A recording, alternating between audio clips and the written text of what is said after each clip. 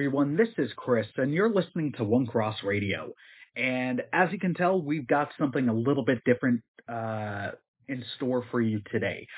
Today is a megasode, a combination of the long two-parters I did with a friend of the podcast, an awesome possum, Nathan Marchand, from Monster Island Film Vault, Henshin Men, The Power Trip.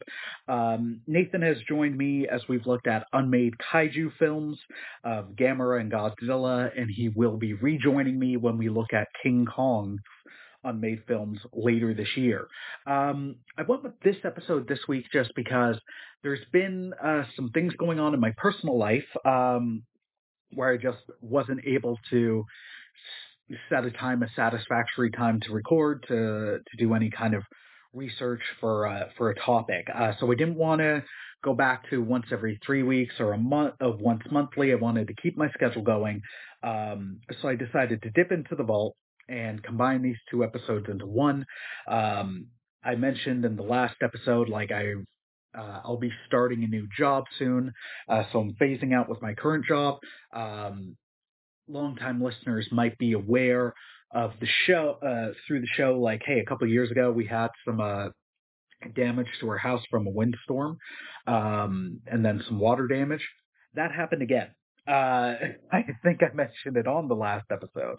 The bad storm we got. Well, it turns out that sections of shingles off our roof were removed. And then we had, last week, we had a horrible rainstorm, so we got more water damage.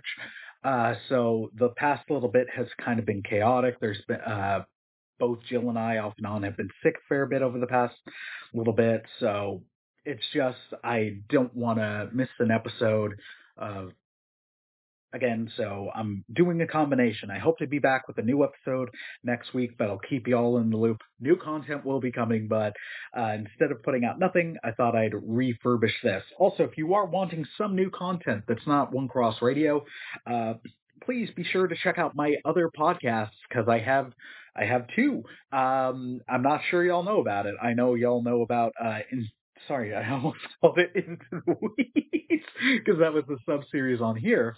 I know y'all know about Radio Arcade with myself and my boo, Christian, but as well, I also have I'm still narrowing down the schedule. I took a bit of a unplanned hiatus for a while, but a new episode just dropped of my wrestling podcast, Power Bombs and Pile Drivers. So on the off chance you're wanting more Chris Cook content, which is flattering, but also why, you can check out both of those shows. Links are in the description. And you can also find it through my link tree. All that being said, I hope you enjoy this throwback episode. It's a long one. I hope you enjoy it. God bless, my friends. Take care. Peace.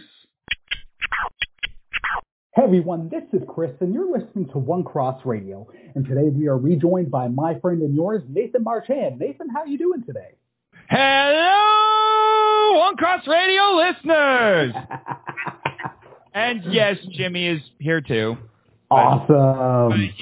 He's basically my Uber driver at this point, because he just built a couple of mechs a few months ago. Right. There were shenanigans after they were unveiled that may have involved a robot battle between me, Jimmy, Godzilla, and Kong. So, yeah. But one of them, one is Mechanicong Mark II, because he rebuilt that sucker. And then the other one is Uber Mogura, which he fashioned together from the leftover parts from both Moguras. That one I didn't know about until stuff went down. So now we use that one to fly me around when I have to make guest appearances like this. And thankfully, because I called you up and I said, hey, where can we park this thing? Yeah. And you said, well, there's a dog park not too far away. And let me tell you, as much as I appreciated not having to go through Canadian customs at the airport, we still had to get clearance to fly in Canuck space and land this thing. And I mean, they had to let everybody know, get out of here, get your dogs out of the way. We got a robot coming. I'm just going to put out the friendly rebuttal, sir. Like you're saying through Canadian customs. Have you ever gone through American customs? I haven't had to so far. But Oh my goodness, dude. You don't know. I've heard stories. Trust me. I have sir. heard stories. It's not even a comparison. I have friends who order who live in the United States who order action figures from Canada, and it takes forever for them to get here. Oh yeah. I went to Urbana, the missions conference back in 2012. I was at the border for 8.5 hours from 12:15 or till like 8:45. That was brutal. Well, I will tell you, this is actually the first time I have been to Canuckland in quite some time, since probably high school. And that was the last time I was here was on a family vacation, and we went up into Canada in Detroit, went all the way around Erie, spent a few days in Niagara Falls. Went the back good around side of the falls. Indiana. So, yes, we did spend most of our time on the Canadian side of Niagara Falls because you got the prettier falls. We've got the good falls. Yep, it too. All right, so today's episode, sir, dear listener, we are jumping back into our Unmade series. And there's a reason we're doing this with Nathan, because Nathan is like the foremost knowledgeable kaiju podcaster that I know. And I listen to a couple different kaiju podcasts, and to the other ones, I mean no disrespect. I don't mean to burn y'all. Nathan is also the one I know the best. So it's like, hey, he knows stuff, and it's not an awkward time to ask, because I even asked him on this very show. This is only my fourth appearance at this point. I'm your favorite guest, or at least I'm getting up there. I'm like in your top 5 at this point. If coronavirus, calm down, Jimmy. Okay, I get it. This is your first time on the show. All right, I understand that, unless you want to count the watch along. But that was kind of a cool release thing. But sheesh, man. This is, and here's the funny thing. You got Jimmy here. He's just sitting off to the side while I've got my little portable soundboard here to do all the recording. He's just hanging out over there on the side and, still throwing his snarky remarks at me. Of course he is. He can't not be a producer. It's just how it works. Oh, yeah, dude. Oh, yeah. But yeah, so you invited me to come on to talk about these things. Yes, we are looking at unmade Godzilla movies. Yes. Which there are plenty, dear listener. There are quite a few, because we're talking about 65 years, almost 70 years worth of unmade movies. Which is bonkers to think about. This franchise is that old. How many franchises are still active that are that old? I can't think of any. I mean, the closest you could probably get is James Bond. Yeah, Bond and Shrek, and both of those were the 60s. Mm-hmm. Yeah, I can't think of anything else that's been going that long, unless at least not of Hollywood or Japan, for that matter. I mean, I'm sure if you start dinking around enough in Mexico, you're going to find a series of movies with starring Mexican wrestlers. That is a thing. Or the British soap Coronation Street. That's been on for like forever. Yeah. I have no idea when it started, but it's been around forever. Yeah, it surprised me if it started as soon as television was a thing. Yes. So actually, listeners, let us know in the comments what's the franchise that's got a similar start date to Godzilla that's still ongoing. Yes. But all that to say, yes, you're having me on to discuss these things. I have been described as the kaiju scholar. Yeah. Which I think some people want to contest. I know one or two podcasters who want to compete with me for that title. That being said, yes. But I also have to give credit where credit is due. Most of my research on this subject comes from my dear friend, John LeMay, who is a gentleman and a scholar, I must say. I love John. I've been personal friends with him for several years now. He's been on several episodes of my show. Interestingly, he is one of, I think, maybe, I'll be generous to say 5 people, not in the world, in the multiverse who like King Kong Lives, unironically. So. Wow. I know. That's why I had him on the show to defend it, because I'm like, it's not good. But but anyway, so is my there any relation information with is him and James LeMay? I don't know. Okay. Just because there's a actually no, there wouldn't be. James LeMay is the Canadian artist. All right, never mind. You can cut this, but no. A shout out to James LeMay. He's awesome.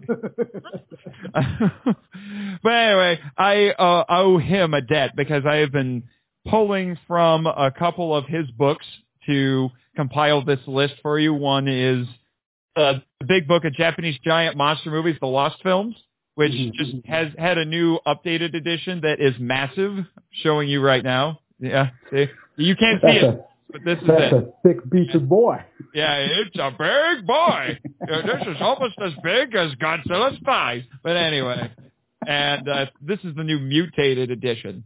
So, and then also he repackaged some of it with a different focus in another book that he just put out called Writing Giant Monsters, which I'm actually really excited to dive into more because I'm a writer and I love learning about the writing process for all of these films. Nice. Yeah, and I thought I had something, but my brain farted, so there that went. And you definitely did do so much research on this, and you were telling me along the way, and that's awesome. With me, I didn't have much access, so I was hitting some YouTube videos, and then also Wikizilla and Gojipedia, and those have been tidied up because at one point there was so much. Oh yeah. Well, there was the long rumor. Is totally legit now. A few years ago, it was a bit of a joke. Now it's seriously legit. Well, the guys, I know a couple of the guys that I've talked with them on occasion at some cons and stuff, and they have been working really hard to improve that website. Well, for a long time there was under the unmade section the rumored Godzilla versus the devil or Godzilla versus Satan. Which is something that we will discuss today. Oh, wow, there we go. Because that is a thing that wanted to exist. Right. All right, so why don't we dive in? Would you like to kick us off, or should I? I will kick us off, because especially the second item on this list. Have fun, because it's wild. Yeah, I'm reading that. I'm just that second one on this list is one of the most famous and the wildest in the bunch. But no, the first one I have on here, I will admit, it's a little bit of a cheat. It was codenamed Project G, but it also went by the title The Beast from 20,000 Leagues Under the Sea. Doesn't that sound familiar? Wearing its influences on its sleeve. But basically, this was the first draft of the original 1954 film that was put together by Japanese novelist Shigeru Toyama. Nice. Yeah. Great pronunciation. What? Great pronunciation on that name, too. I work with Japanese guys every day on Monster Island. I hope I'm getting this down. I'm still the dirty American there. But, well, not the only one, actually. There's a few others. But the only time I've ever been satisfied with my pronunciation of Japanese names was on the recent Grave of the Fireflies episode I did. Best I have not listened to yet, mostly because I have yet to see Grave of the Fireflies. It also just dropped today, and it's spoilerific. That's the other reason I've avoided it, because I don't want. But anyway, so to get into the details of this unmade film, it has the same main cast of characters, but the story's a bit different, and also from what John was saying in his book, it's a bit spookier. So Emiko, one of the main characters who's in the original film, is more proactive in this version. And Dr. Yamane is more eccentric, and he's really depressed. In fact, he wears a cape and only comes out at night in this draft. Is he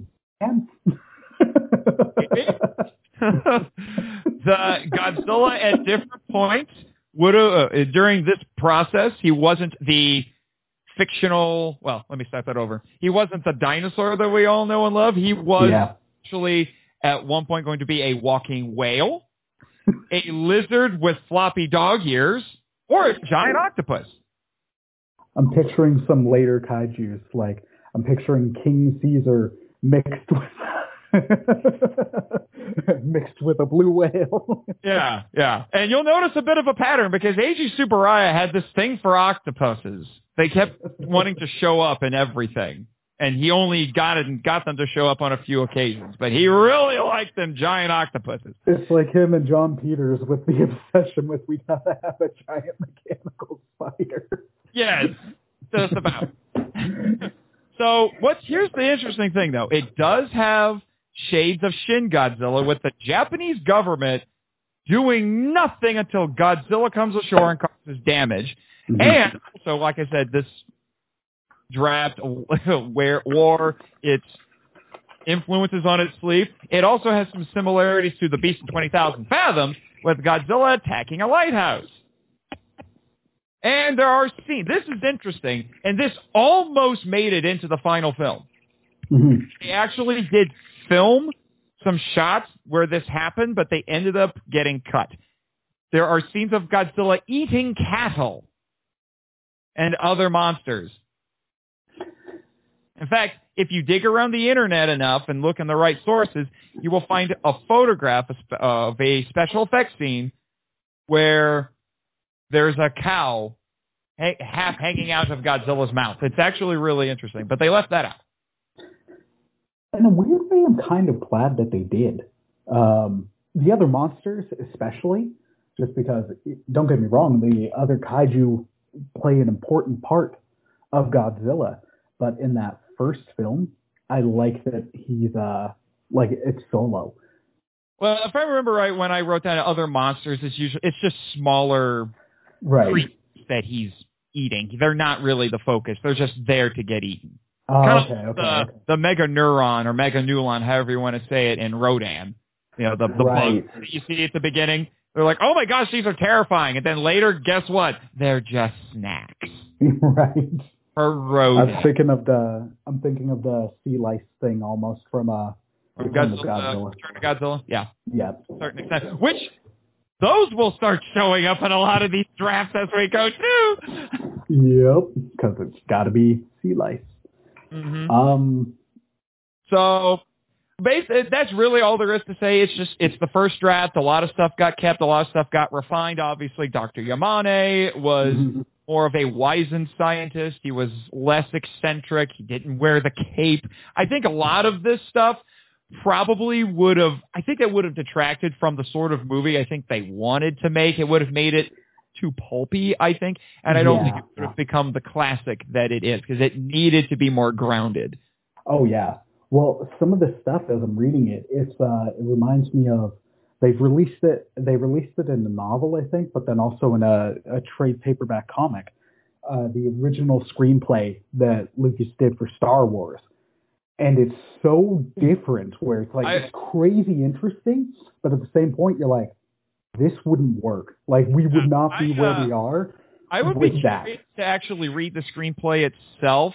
I've read the comic book series that was inspired by it, and the comic book series was weird enough.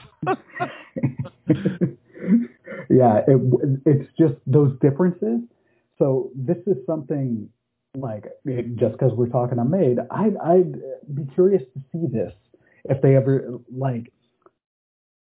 I doubt Toho would do it, unless they lean in on the, hey, let's just, because they're going into a Godzillaverse or whatever they're calling it, and at points they've been hey, once a year, twice a year, we're going to get something out. It's hey, drop this on a streaming service on a DVD, or drop it in a comic book form. Just be let's see what this, almost the Elseworlds stories kind of thing. I'm a big fan of those. I wouldn't be opposed to this existing, but kind of like the Star Wars, the Dark Horse comic with the Star Wars movie. Put it out there so people can see what could have been, acknowledging the fact that this is not as good. Oh yeah, no. Like, could you picture like a walking whale? Nah. Well, that actually goes back to the fact that the Japanese name for Godzilla is Gojira, which is a portmanteau of the Japanese words for whale and gorilla.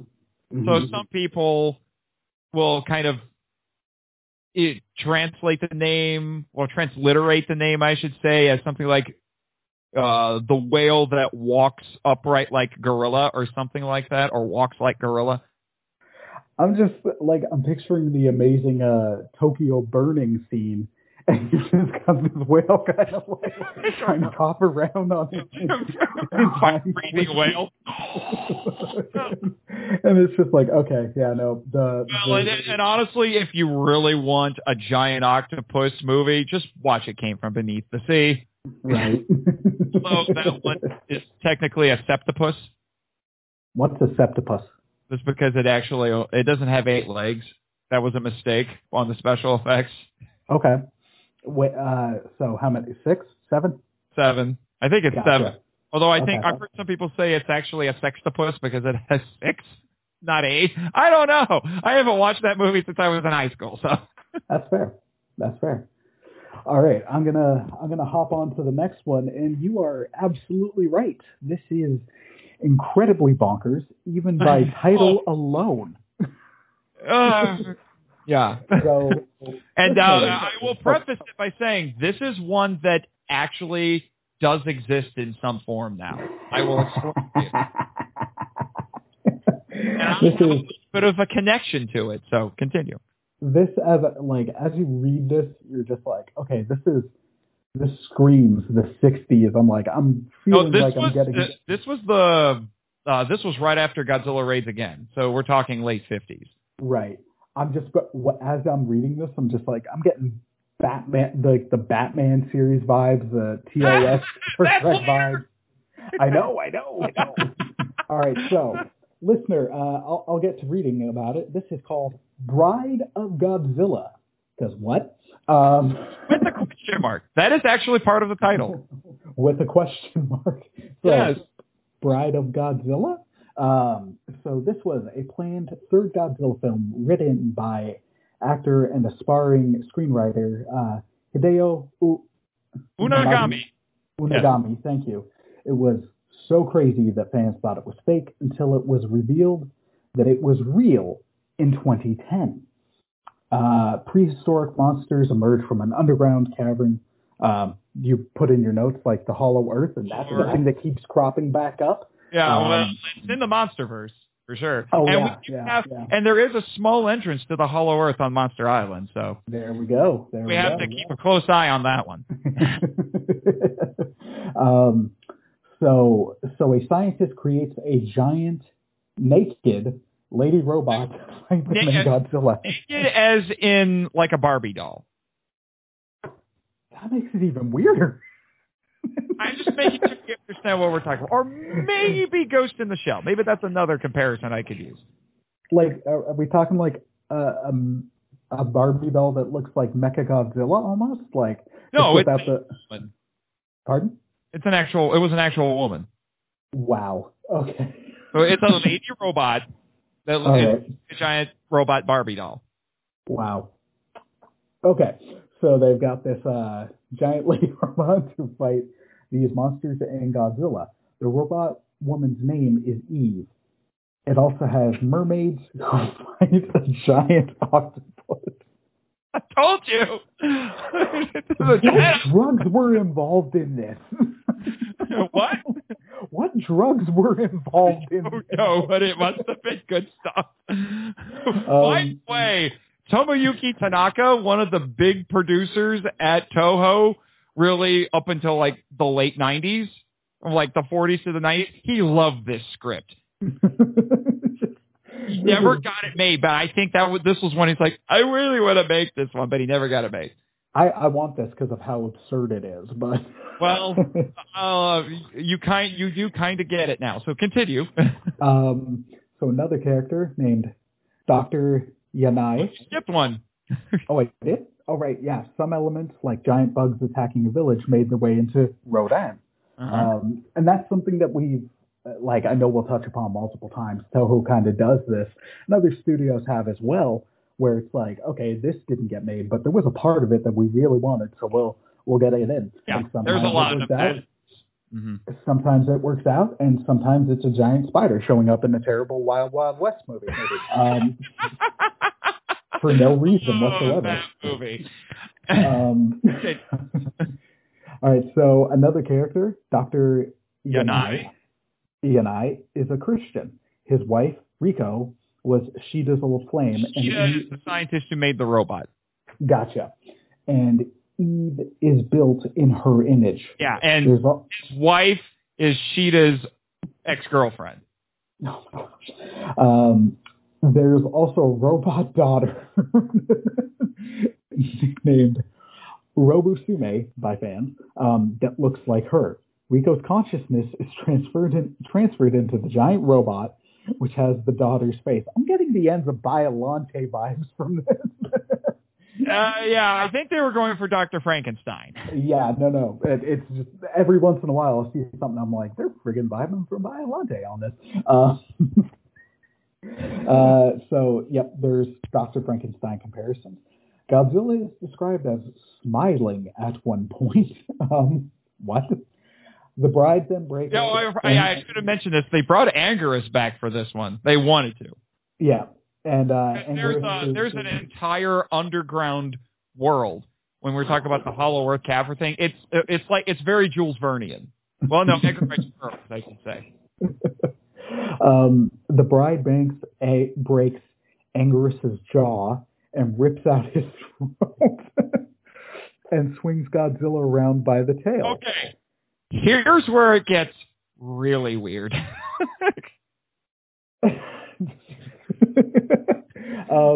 Godzilla then falls in love with her when his ray doesn't hurt her.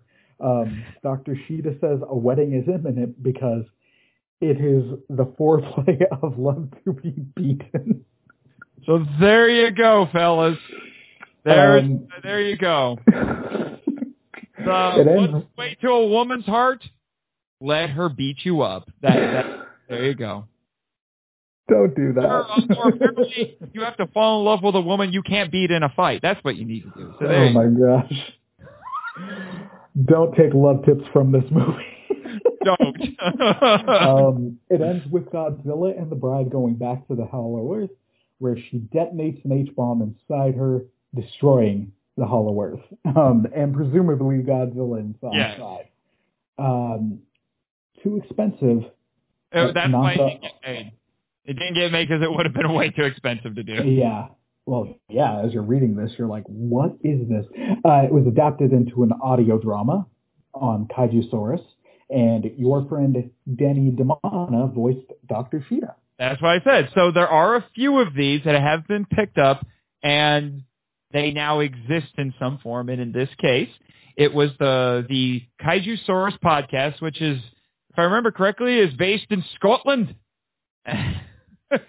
And they took 3 of these movies and made them into basically like 30, 40-minute audio dramas. And this was the third of the 3 that they made. And yes, my friend Danny DeMana got on it as Dr. Sheeta. And I actually did ask them if I could audition, but I don't think they got my message. So that's fun.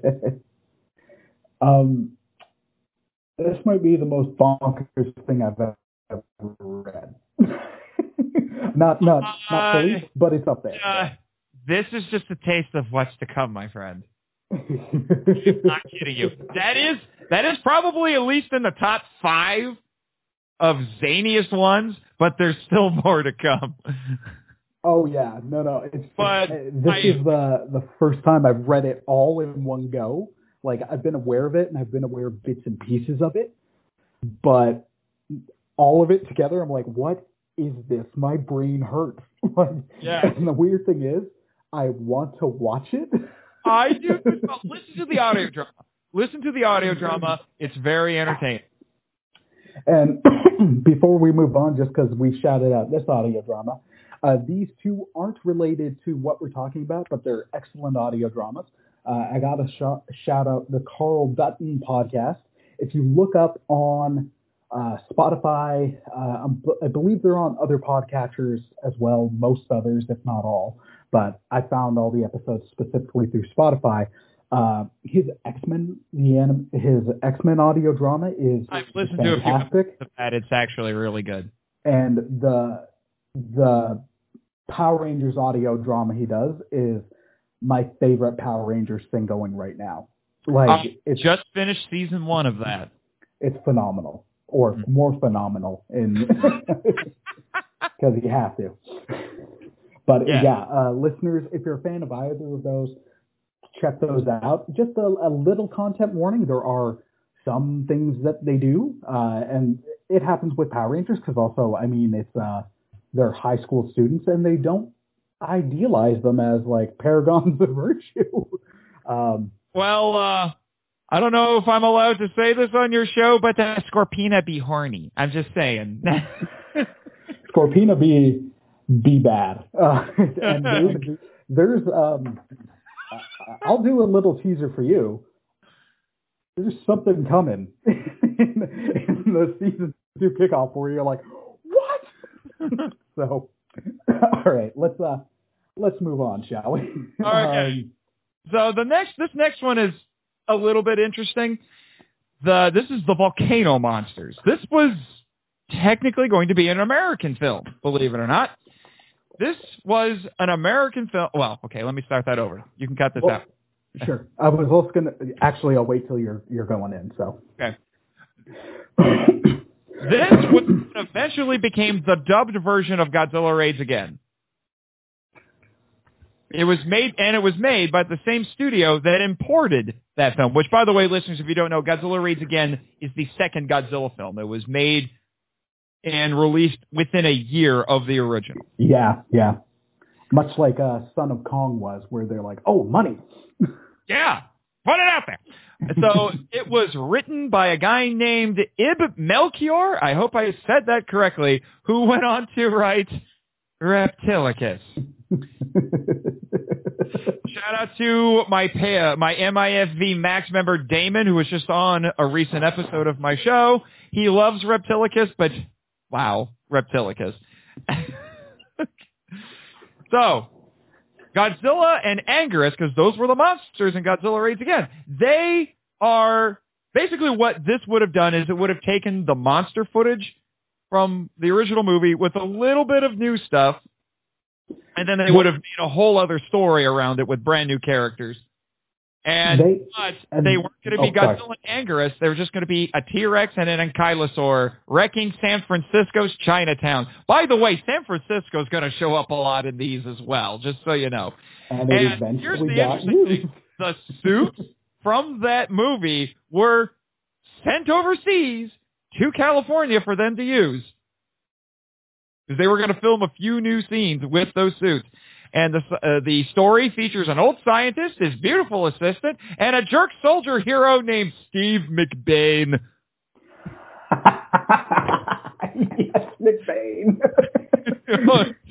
Why are you talking about my muscles? My muscles are happy that they know you are talking about me. Upon closer inspection, these are loafers. And the funny thing is that is about as true to form. I don't want to call it stereotypical or cliche, but that is as trope-tastic as you can get with these things. Yep. So much so that I have co-written a kaiju novella that uses that exact same setup of characters plus a few more. But yeah, so just think about that. Godzilla would have just been a T-Rex, and Anguirus just would have been an Ankylosaur. I'm a little more willing to believe that Anguirus can just be an Ankylosaur because that's basically what he is. Yeah. But Godzilla is some bizarre new species of T-Rex. He can breathe fire, and he has giant spines on his back. What were they thinking? Well, and then so this one came up in some of the videos I was watching. And as I was reading about it, so the studio that was going to make this went bankrupt. And then they also lost the suits. Yep. And part of this also, I mentioned this on a recent Solo Quick Thoughts podcast. I just can't remember the name of it.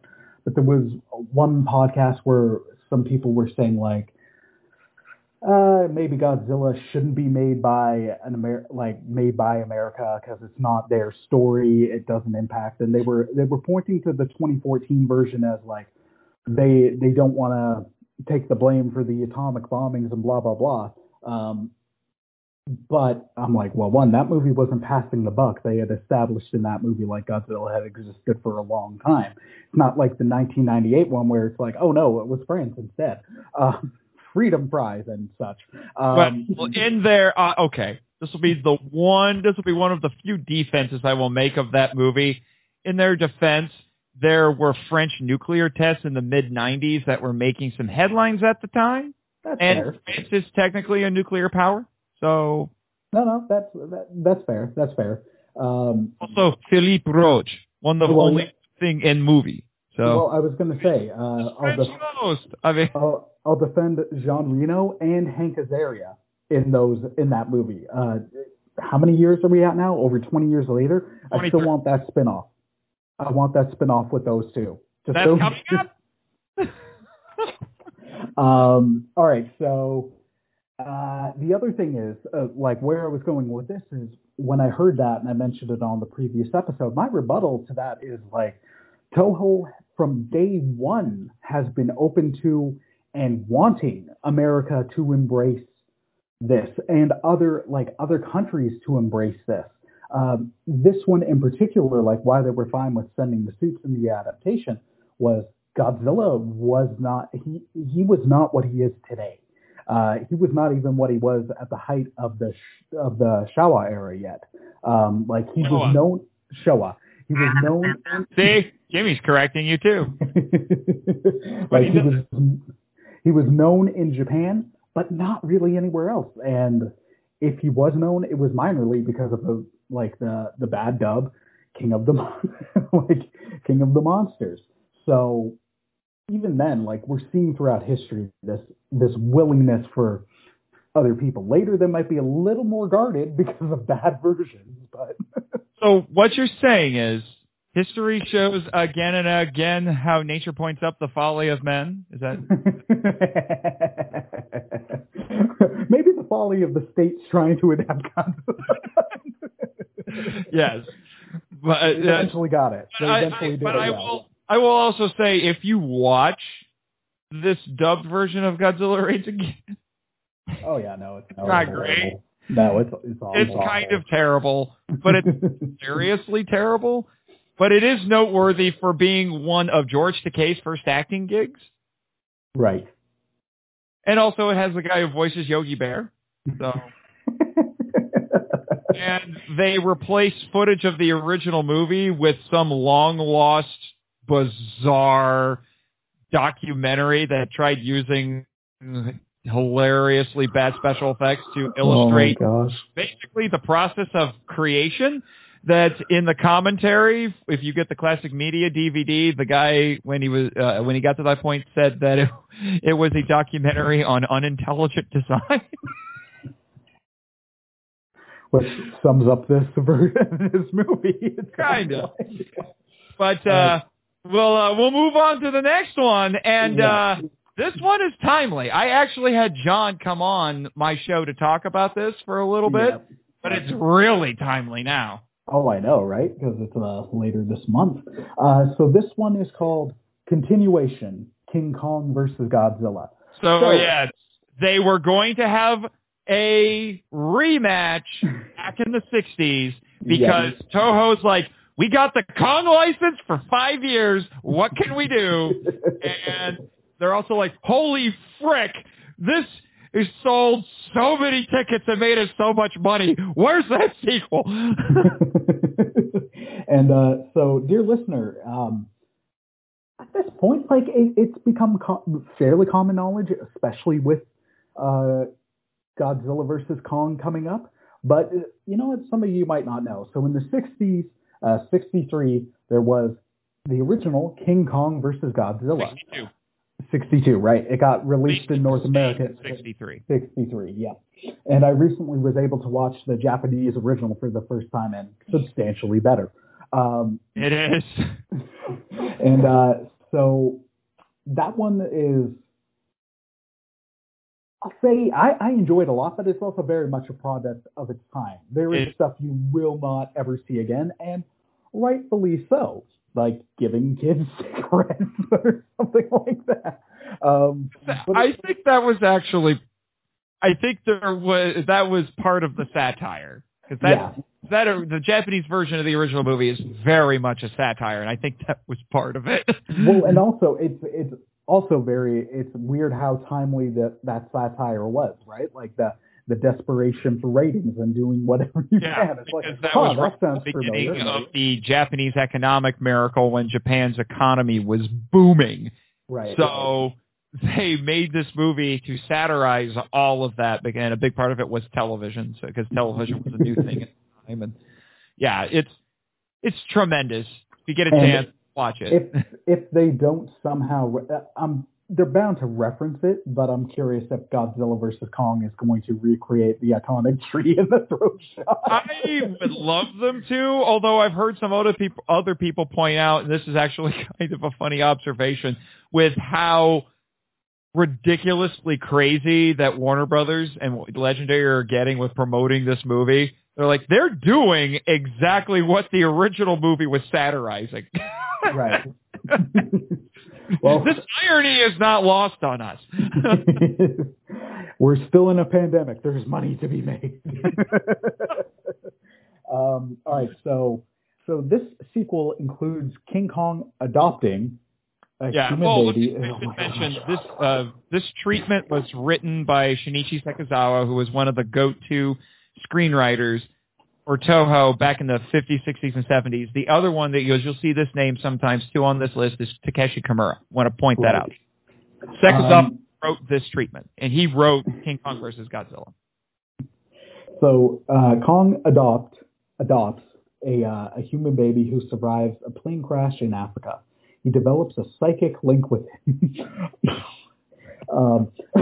Godzilla's body is washed. That's how John was phrasing it, because basically he just follows the baby everywhere. Right. This is something I like this part, because this is something that kind of shows up in the next Godzilla movie, part of it. Which was by Sekizawa. Godzilla's body is washed ashore in mud and put on display at a theme park. Kong follows the child when he's taken back to Japan, and roles are reversed because Godzilla is revived to fight Kong. A poison Kong decoy is used on Godzilla, and he enters the final battle by swimming through lava and emerging from the mountain. All right, that would have been awesome. They fight on Mount Aso and disappear into a... Pardon? No, I think it's Aso. Aso. They fight on Mount Aso and disappear into a volcano, ending in a tie. Again. Or actually, no, the last time Kong technically won. I can agree. I've given up on that argument. It's either tie, Kong won. At least you're not buying into the old urban legend that there's two endings. Yeah. No, well, to me, Toho said, no, Kong won, so I'm like, I gotta go with that. Now they're saying it's tie. They can't make it tie. And then, that John LeMay thinks some elements carried over into Monster vs. And you also missed the part where Kong would have fought a giant scorpion. How did I miss that? Oh, yeah. Which would have been epic, but I can tell you right now it would have been very difficult to do because, they needed 20 people just to operate the Kumonga puppet in Son of Godzilla. You imagine trying to do a scorpion? Because then you have to worry about the tail and the and the claws and as well as the legs. So some of the psychic stuff, I'm not saying they deliberately recycled it for later, but some of this psychic connection reminds me of what we're going to get in the Heisei era.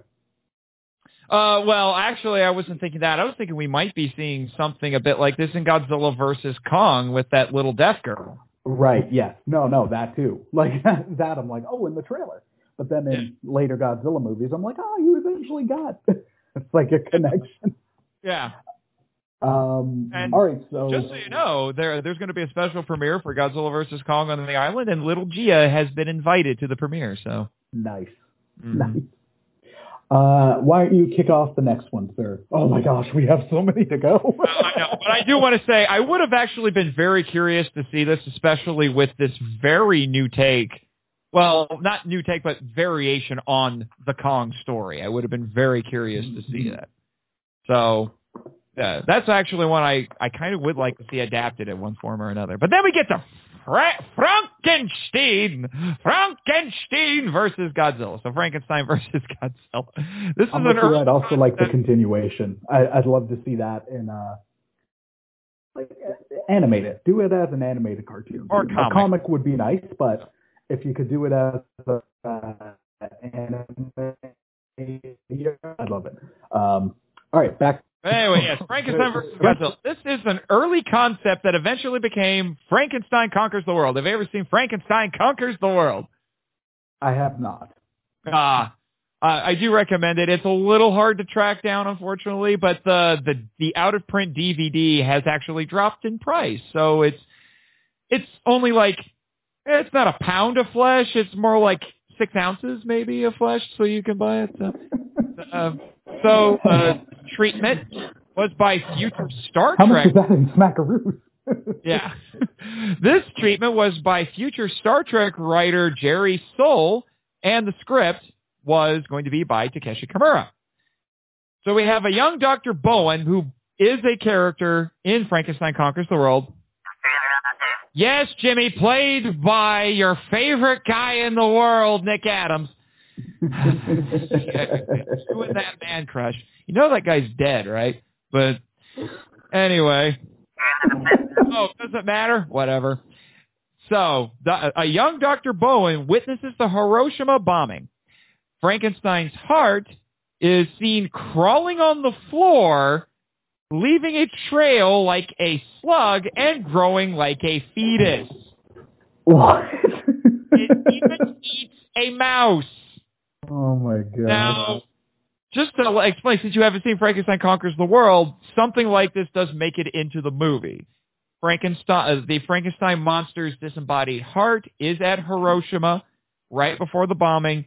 It does get exposed to radiation, and it does actually start to, you don't see it on screen, but it does, depending on if you watch the dub or the sub. The dub says it was eaten by a vagabond child, and then he turned into a monster, while the subtitled version says that the heart eventually, because of its unusual properties and the radiation, grew a body and was this ragged child that would be running around Hiroshima 20 years later. So, but that was all off screen. So none of this craziness, which, I mean, I would have loved to have seen them try to do this. This honestly sounds quite horrific. Yeah. Like Frankenstein, I mentioned that part, so you can cut this out. So after he becomes a man, basically, he fights the military. You got to remember, he's not giant size at this point. He's maybe 9-10 feet tall. And then the military releases Godzilla from an iceberg, kind of forgetting that he has been in an iceberg for a couple of movies, but whatever. And agitates him to get him to fight Frankie. That's how I put it in my notes. Fight Frankie, because Frankenstein's on the island, and we call him Frankie. Frankie takes Sueko, who's one of the other characters who does make it into Frankenstein Conquers the World. Oh, crap, I forgot the actress's name because I was going to make a joke with Jimmy, but I can't remember the actress's name. He takes her captive and protects her like he's King Kong.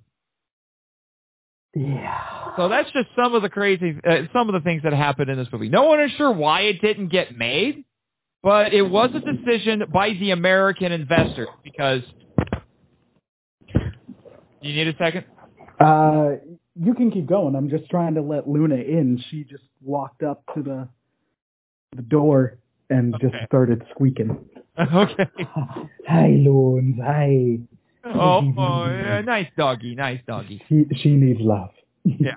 Anyway, because this was one of 3 movies that was being produced by Henry G. Saperstein, and he was investing in it. And so it was one of those 3, Frankenstein Conquers the World. The other ones being Invasion of Astro Monster or Monster Zero and War of the Gargantuas. So it was the Americans who decided we don't want to do this script. And they wanted to focus more on the Frankenstein boy idea, and they thought having Godzilla in this would distract from it. You know what? That's kind of fair. As you're making this, you're not making the pitch, but as you're reading the pitch, I'm just kind of like, this sounds more like a Frankenstein movie with Godzilla kind of not shoehorned in. He fits in a little bit more than that, but it's still like, this ain't a Godzilla movie. Yeah, and when you watch the final film, there is the Kaiju Frankenstein, and he got replaced with a brand new monster named Baragon. We call him Barry on the island, affectionately. But we have to keep Frankie and Barry separated. They really don't like each other. Oh, that's fair. And so now we come to a movie where a title got used later. Yes. In the Millennium era. It's like, oh, that title's really good. Let's use it. You'll see it a couple of times, actually. Yep. So this one is called Two Godzillas! Exclamation point. Tokyo SOS! Exclamation point. Yes. So it's an early draft of what became Son of Godzilla. It was written by a woman named Kazue Shiba. Did I pronounce that right? Yeah, pretty much. I can't remember her name now suddenly, but this was funny. For years, I did not know about her.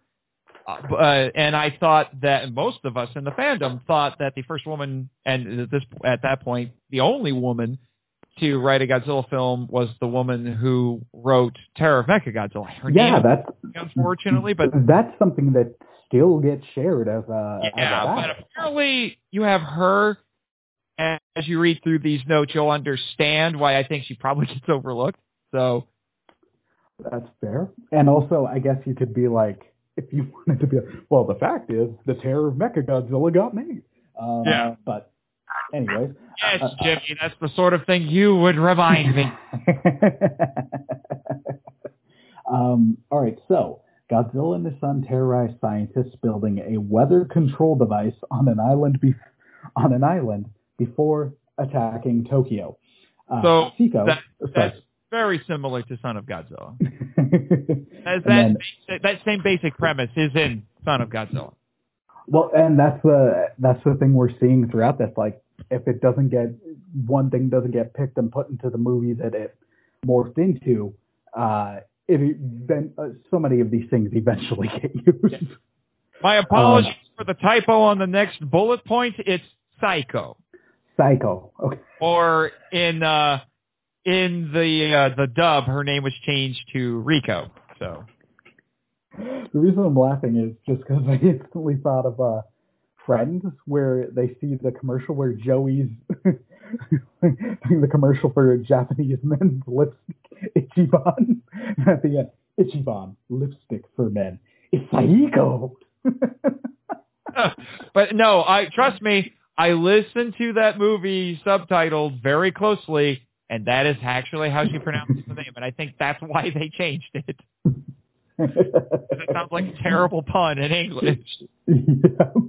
All right, so Psycho, a.k.a. Rico, is in this, but she isn't a jungle girl. She is the daughter of a scientist who creates the weather control device.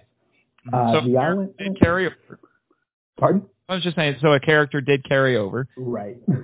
Now, that's sort of in the final movie, because she was, she's a jungle girl, but she's not an island native. She was actually Japanese, and her father and her were there when she was little, and her father died. She's been surviving on the island for 10 years. Right. Sorry, I'm just closing the door a little bit. That's okay. Okay. Right, sorry, I'm just picking up where I left off. Okay, so the island is evacuated halfway into the movie because of a volcanic eruption, moving the action to Tokyo, where the weather control device is used to neutralize the monsters with a tsunami. The budget on this, like as I'm reading this, I'm like, I can think of many reasons so far why this ain't. Yeah, probably. But something like that does happen in the movie because the weather control device does get used, but instead of it being a tsunami, it makes it snow on the island. So basically, Godzilla and Manila go into hibernation. Right. So then, Godzilla Jr. is a more serious monster compared to Manila. Godzilla is the antagonist of the game, though. Yeah, because at this point he was making his transition to being the hero. Right. They made him more antagonistic in this. Right. And I'm also on the record of being much more of a fan of Junior than Manila. Not to shade on Manila. I appreciate Junior more. Junior and Manila get along fine on the island. Just saying. Good. Brothers. from different eras. Yeah. It's a little confusing. Yeah. So there's a scene where the scientists climb on rocks only to discover it's Godzilla's dorsal plates. You know what? That sounds like a really cool scene. Well, you kind of got it in Godzilla vs. Megaguirus. That's fair. And there's a scene in a Godzilla novel from the 90s by Mark Saraceni where that happens, sort of. And it immediately made me think of the unmade American Godzilla movie before the 1998 one, but then also the early parts of 2014's Godzilla, where they're not in Godzilla, but they're in the. Are they they're in the dead Muto or the dead one of the? Early on, they find a hollowed out husk. Yeah. The idea being that there was a creature inside there that was killed by the Muto because they're parasites. Right. Yeah. And then I guess the idea was that that it kind of incubated there for a while and it got loose. Right. So this was scrapped due to too many... No, you forgot a point. Oh, right, yes. An early scene had Godzilla and Junior hunting clams. Big old clams and eating them. Sounds thrilling. It could be. Like I shouldn't poo-poo on it. This was scrapped due to too many underwater scenes, which were, especially at the time, difficult to film. Yeah. And the lack of a monster they learned some hard lessons with Ebra, Horror of the Deep, Godzilla versus the Sea Monster. Those were difficult to do. And the lack of a monster versus monster climax, which, especially at the time, I can understand. Because, by that point, it was Godzilla. Like, the Heisei era gets nicknamed the Versus era. Heisei, he says. I knew it as soon as I said it. I was like, I'm going to get it from Jimmy. Jimmy, I'm sorry, I got it right earlier. I dropped the ball here. I am not my producer's keeper. I'm just saying. My bad, Jimmy. My bad. Apologies. So at that point, like, you're not going to get a non-monstery ending. So I understand it, but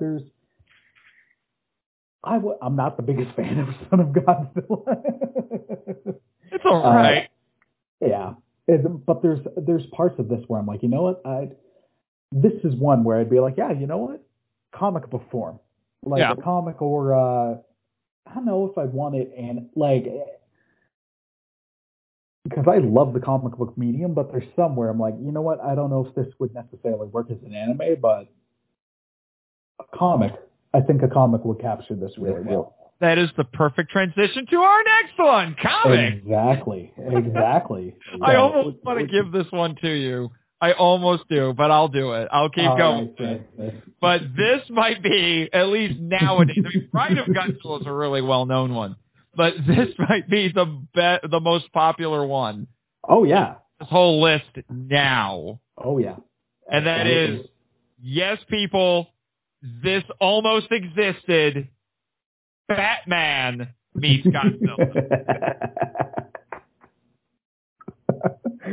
And to make it even better, it was developed by the team that made Batman 66 and would have featured the Adam West Batman. Yep.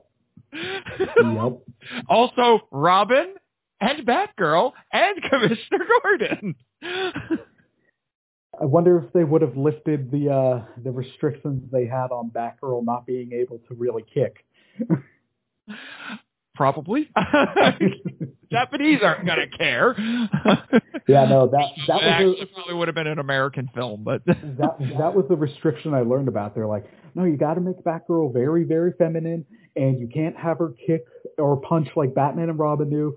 So it's got to be these light little kicks. And I'm like, really? Oh my gosh. 1960s TV censorship is silly. Oh yeah. Anyway, so there's a bit of a complicated backstory to this thing. There has been a 38-page script by Sekizawa, but no one knows if he for sure wrote it. It would have been written 2 months before the show premiered, although some people say it could have been known by the people at Toho. And for what I understand, when the show got imported to Japan, it was popular. Well, that show was incredibly popular world over. Like as much as 5 minutes.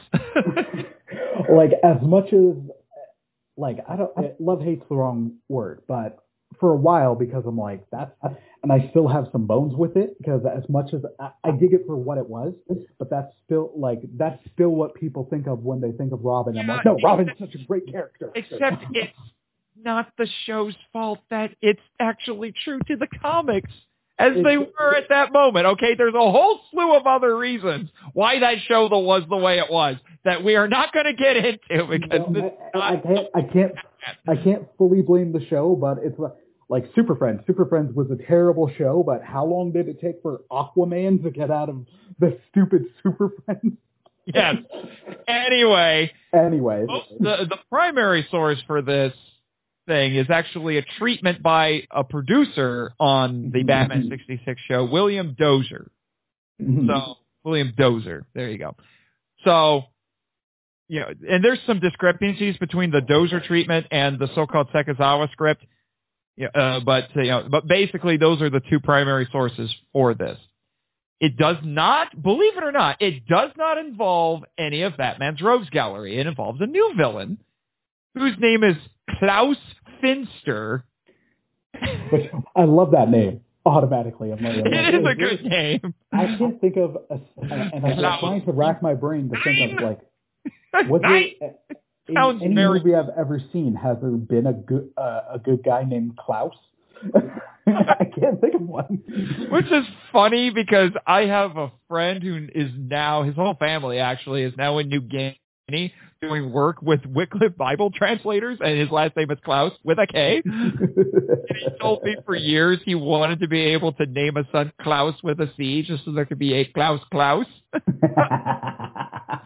His wife said no. Probably for the best. Child. Probably for the best.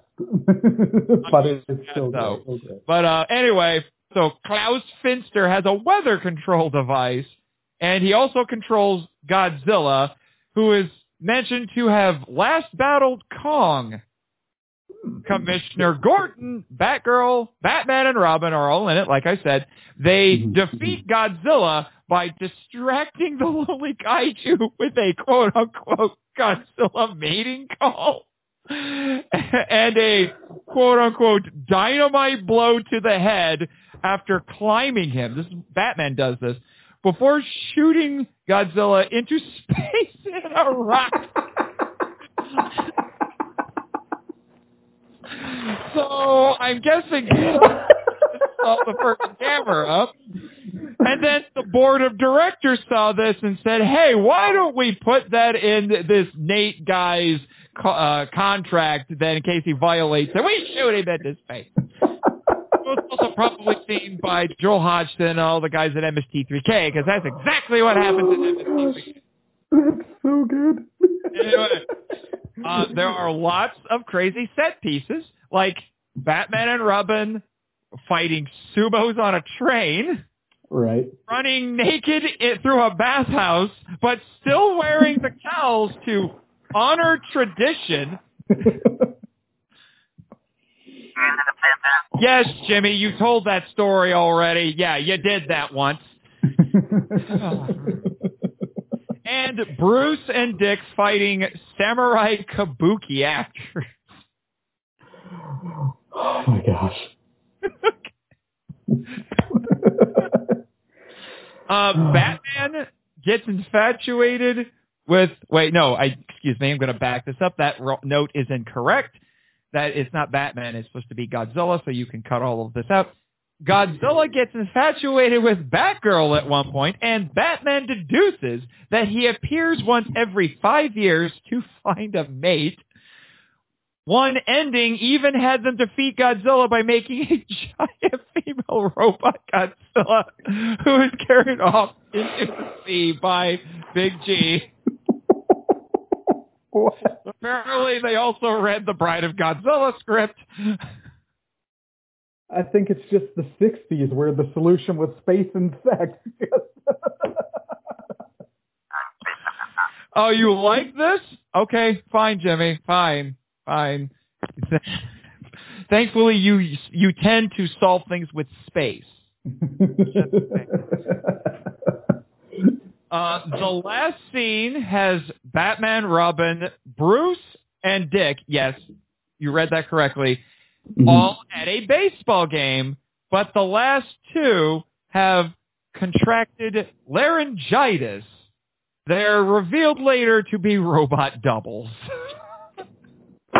It sounds... Actually, I think that's been done on occasion in the comics. For Batman and Superman, I think. All right, this is bonkers. Just when you thought Bride of Godzilla was nuts. This is a different kind of bonkers. Yeah. So, here's the crazy thing. It was scrapped because interest in the Batman show was waning at this point. Although some people think that this may have eventually led to the movie that was made as a tie-in to the show. I haven't read about that, and I've read a lot about the... They think it might have. It might have just because they were like, hey, we need to make a movie. Oh, right. What's one idea we have for a movie? How about we have Batman fight Godzilla? Ooh, that's a great idea. Oh, that's not going to happen? Okay, we'll do something else. That sort of a thing. However... Some days you can't get rid of a bomb. No, you can't. Unless you have bat spray shark repellent. Yep. However, this does exist. It does. It's a fan comic. And I have interviewed the creator on my show. We live in a golden age. The first 2 issues are out, and issue 3 will be out this summer. Nice. And some of those set pieces are in the comic. They do fight sumos on a train. Now, they do change some things and expand on some things. They dropped, you might be disappointed, they dropped Klaus Finster. Oh, man. But they used an actual Batman villain who was not on the show, but they kind of did their own little, like Batman 66 interpretation of him. They replaced him with Hugo Strange. I was going to guess that it was Hugo Strange. I was like, replaced him with Hugo Strange. That would have been all about control of Hugo. But he was never on the show. So. No, he wasn't. Yeah. So it's like a Batman 66 interpretation of him, and it hasn't quite been revealed yet. But like I said, I interviewed the creator, and if you haven't heard that episode, you should go listen to it, Mr. Cook. I will. He is in cahoots in the comic with Red Bamboo, the terrorists from Godzilla versus the Sea Monster. Yeah, this is one I want. It exists. Go on the website. You can read the first 2 issues for free. Oh, I was going to say, keep up the amazing fan comic. I went on the website. I didn't get the chance to read it. but I did see it and I was like, I'm in for it. But this is also something I'd love to see in animated form. Although now, without Adam West, it's not going to be the same. Exactly. I was going to say those other two Batman 66 inspired movies were very fun, but it's because they still had Adam West. Yeah, they were incredibly bonkers. Oh yeah, Shatner Two-Face, baby. That made me happy because I'm going to be honest with you. Shatner could have done Two-Face back in the 60s. It would have been great. Shatner is so underrated for his comedy. Like his comedic chops are just outstanding. He almost doesn't fully steal the show in Airplane 2. If he doesn't fully steal the show, he makes every moment of his limited screen time just outstanding. I have seen that man rap Shakespeare. Because of course he did. Watch the movie Free Enterprise. He raps Shakespeare. Because he's William Shatner. He also tells one of his fans while he's being bullied, because he's an illusion. It's in the kid's imagination. He's getting beat up for showing up at school wearing a Starfleet uniform from TOS. And well, no, he's getting beat up, and it's partly because he was wearing that. And then Shatner's like, "What are you doing, kid? This isn't worth it. It's just a TV show." Okay, fine. Why is the kid beating you up? And he said Han Solo could beat Captain Kirk in a fight. And then Shatner has this really long pause, and he looks at him and says, "Go kick his butt." I'm censoring it for the kids, but that's basically what he said. Yeah. All right, I'm gonna carry us on because we got a lot to go through. A lot to go through, and we're on a time crunch. So the next is Lost Filmation Godzilla series and movies. So these were failed attempts. A little bit of background. Filmation was involved with making the King Kong show. Oh no, excuse me, that would have been Rankin and Bass, but they were an animation studio. Right. So it was failed attempts at making animated spin-offs for Destroy All Monsters. No, after Destroy All Monsters. After Destroy All Monsters. Sorry. Their model would have seen the King Kong show. Would have been the King. I just can't read or words. That's because you're Canadian and you say things wrong. But oh, sir. It's been, not been. Listen. I'm the dirty American, okay? Just because y'all are traitors to the crown and for some reason don't measure, go by miles and don't use the metric system. Hey. You're not part of the British Empire anymore either. It just took you longer. We still honor. We have universal health care. Anyways.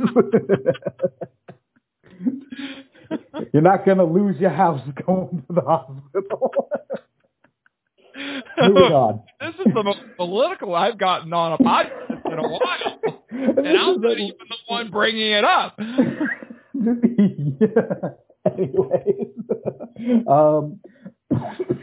But yeah, so, you established before you enunciate like a Brit. It's okay.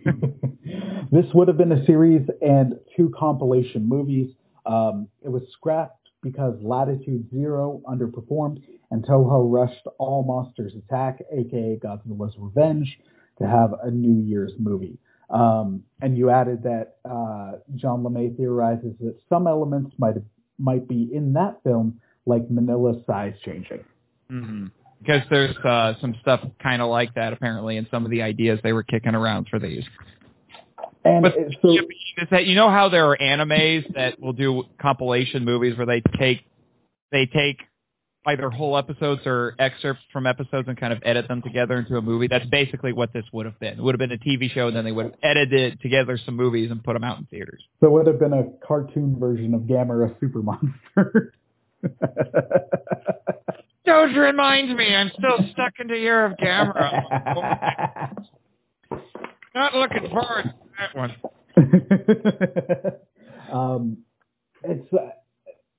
I don't want to park here too long, but I'll say like so far, and I got to give it another shot. I do. I wasn't that infatuated or thrilled with the Godzilla anime trilogy, but I've heard better things, so I do want to give it another shot. Listen to my episode on it. You might have a deeper appreciation. I have. I've listened to your episode. I've also listened to Bex's episode, which you were on. Great. Those were the nicest podcast episodes I heard on that trilogy. Because we all liked it on that show, and we were very nice to it. And more people need to be nice to the anime trilogy. Well, that's the thing. I'm not trying to bag on it. At times, I'll be like, something's bad, and then I'll be like, you know what? It just didn't connect with me. It just might not have been for me. There are no bad Godzilla movies. There are just ones you don't like. I don't know if I go that far. It's a mantra that some people have floated around in the fandom, and I kind of like it. But I like it. I'll agree with it for the most part. I just don't know if I'd ever be like, Godzilla's revenge. Watch it in Japanese. It is so much better. That's fair. It is so much better, and if you know the context, the cultural context for it, it enhances it quite a bit. And honestly, I have a justification for the stock footage, but that's an episode for another time. That's another. So far, the only thing I'd say that's been Godzilla in a cartoon or animated form that I thoroughly and continually enjoy is that that late 90s series based off of the terrible Godzilla 1998. Yeah, which we'll talk about a little bit because we got one of those coming up. I know, and that's actually, we'll get to it, but that's one I'd be we'll down for. Save it for when we get to it. All right, I will. Especially since we're getting to the spoiler warning, this is one I really, really want to see exist at some point. Mm-hmm. I don't care how it exists. I want it to exist. The title doesn't sound all that interesting, but once you get into even just a handful of details I have here about it, it is amazing. Right. So, Godzilla versus the Space Monsters. This is one of two dueling drafts of a script that eventually became Godzilla versus Gigan, which is not my favorite Godzilla film. It's high on my list, but it is the one I will champion the most because it is in my opinion, one of the most underestimated movies in the entire franchise. Fight me. This one was written by Kimura and does have similarities to Sekizawa's draft, which was called The Return of King Ghidorah. Mm-hmm. And it was Sekizawa's that was ultimately chosen. They went with his script, and then he made some modifications to it, took some of Kimura's ideas and put them in there, which is why I am shocked Kimura didn't get a screenwriter credit on this, and I think that's ultimately what made Kimura just quit the screenwriting business because he basically disappeared after this. Yeah. So I think he's like, fine, you're not going to use my script, you're not even going to give me credit because the other guy took some of my stuff, screw you. And yeah, because Kimura hated Toho. He's like, you're a job, but I hate you. So, yeah, but that's a whole to-do. Danny DeMann and I did a presentation on Sekizawa and Kimura at G-Fest. It's on my podcast YouTube channel. Go watch it. All right. Nice. So this script featured a monster called Majin Tuol, who was like Daimajin. You probably haven't seen Daimajin, the Daimajin trilogy from Daiei. I did some episodes on it last summer. Yes, Jimmy, you got beat up by Daimajin. That was funny. Yeah, but anyway, those are movies set in feudal Japan, and Daimajin is a statue that comes to life. Right. Okay. So we also have quote unquote Megalon. The only details we have about Megalon is that he has eyes on the ends of antennae. That's it. And the main villain of this movie is an evil alien brain. Yes, I just said that, named Miko, and he tries to conquer the world using TV propaganda. Well, He even says at one point he does not want to cause damage like Godzilla and Anguirus, because they are in the script, do while fighting the other monsters.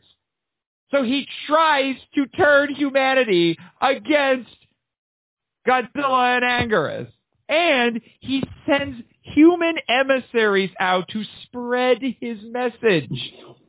And at the end of the movie, he uses Ghidorah as his chariot. And this is the moment that he reveals that he is, in fact, a disembodied alien brain. Poor Ghidorah, man. Poor Ghidorah. Always being jockeyed by people. Yes. Always being brain controlled. Yes. Gigan is in this. He appears while destroying satellites, which, interestingly, was a concept used by Mark Saraceni in his books in the 90s. And obviously, like I said, Anguirus is in it. The main characters are an inventor, a pilot, and two stewardesses, flight stewardesses, one of whom is an evil android. Naturally. And it takes place in Science Land, which is not an amusement park like in the final film, but a research facility. And interestingly, the name Miko is used for an alien in the video game Super Godzilla on the Super Nintendo. Yep. And if it isn't obvious already, the reason this didn't get made is because it would be way too expensive. I want this to exist. Yes. So much. Yeah.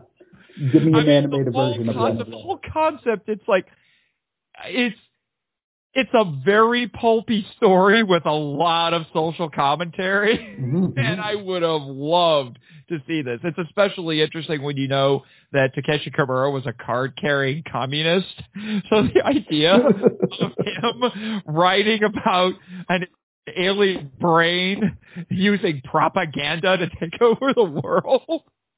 Bonkers. I want this so bad. We live in an age where like content is just constantly being made. Do it. Just give this an animated form. And also, I had to be brief with these notes, but John's details over what the characters and such do. It sounds like these characters would have been really fun as they're running around trying to do stuff to deal with all of this. So I'm just like the ridiculous number of monsters and just, oh my gosh, now there is a kind of a Dying Machine pastiche that does make it into some Godzilla-related media, which was actually during the Dark Horse comics. There is a one-off issue that has a giant statue, a samurai statue that comes to life and fights Godzilla. I forget what its name was. I think it's like Gakido Jin or something like that. So something like Majin Tuol does show up eventually. Always with the Majin. We've got so many more. We're gonna pick up the pace. Yeah. All right, here we go. All right, so with this title. This one is the run-on sentence, the movie. Godzilla, Red Moon, Erebus, Halflon, No Man's Land of the Monsters, a.k.a. Godzilla versus Red Moon. In Okinawa, Godzilla fights the angry parents, one from space, one from Earth, of a baby monster killed by evil entrepreneurs. They want Erebus because her blood has miraculous properties. Yeah, Erebus is the mom. It may have involved Tsuburaya. All right, Tsuburaya Productions, who took the concepts and made Daigoro versus Goliath to celebrate their 10th anniversary in 1972. Yeah, Tsuburaya Productions, for those who don't know, was founded by Eiji Tsuburaya, who was the big special effects guy at Toho in the 50s and 60s. He unfortunately died in 1969. And they are the studio that makes Ultraman. Getting a shin treatment coming up. Yep. But that's a different episode for a different time. Yes. But I'm just letting everybody know that's what this is. So this would have been an interesting collaboration. It would have been, yeah. And Ultraman's huge in Japan. Huge. Ultraman's an institution. Some reports claim that the Son of Godzilla suit was to be used. And I call that thing Frogzilla because it is the ugliest Godzilla suit ever. But now when you say Frogzilla, you're making me think of like Throg when they made Thor into a frog in the comics, and it weirdly worked. Now I'm just picture a frog, but with Godzilla's tail and the dorsal fin. Atomic breath when it happens, fan artists. Exactly. So it was more in common with Gamera versus Baragon because it's more about the new monsters than the hero monster. It's learned Barugon. It's learned that smog weakens Red Moon, so Tokyo is encouraged to pollute more. That would not fly today. So Erebus is the mommy kaiju, and Red Moon is the daddy kaiju. That would definitely not fly. And Halfon is the baby. Oh my gosh. It's learned. Oh wait, I read that part. So it's rumored to have a love. Oh my gosh! It's rumored to have a love scene between Red Moon and Erebus. But all that happens is they stare at each other, nuzzle, leave, and the baby shows up later. I'm kind of automatically glad right now this movie didn't get made because the furries would have a field day and you wouldn't be able to escape this fan art. Like, it would seep in everywhere. You must be corrected. They would be scalies. That is the actual... Scalies. All right, my apologies. And listener, just trust that there's people who are into in every way things that we're not ever going to talk about on this podcast. So don't Google that. Let's just move on. Yeah. Or if you Google it, make sure the safe search is on, but don't do it. Do yourself that favor. Yeah. But basically, so all of that happens, but Godzilla doesn't show up until the end. Naturally. He just shows up at the end, basically. And John LeMay theorizes that it wasn't made due to the ambiguous natures of the monsters. That, and I can think of many other reasons. Well, but because the opponents in that one really aren't evil. They're not bad. Yeah. They're just like, we're just doing our thing. So, yeah. All right, let's carry on. Yes. So now we have...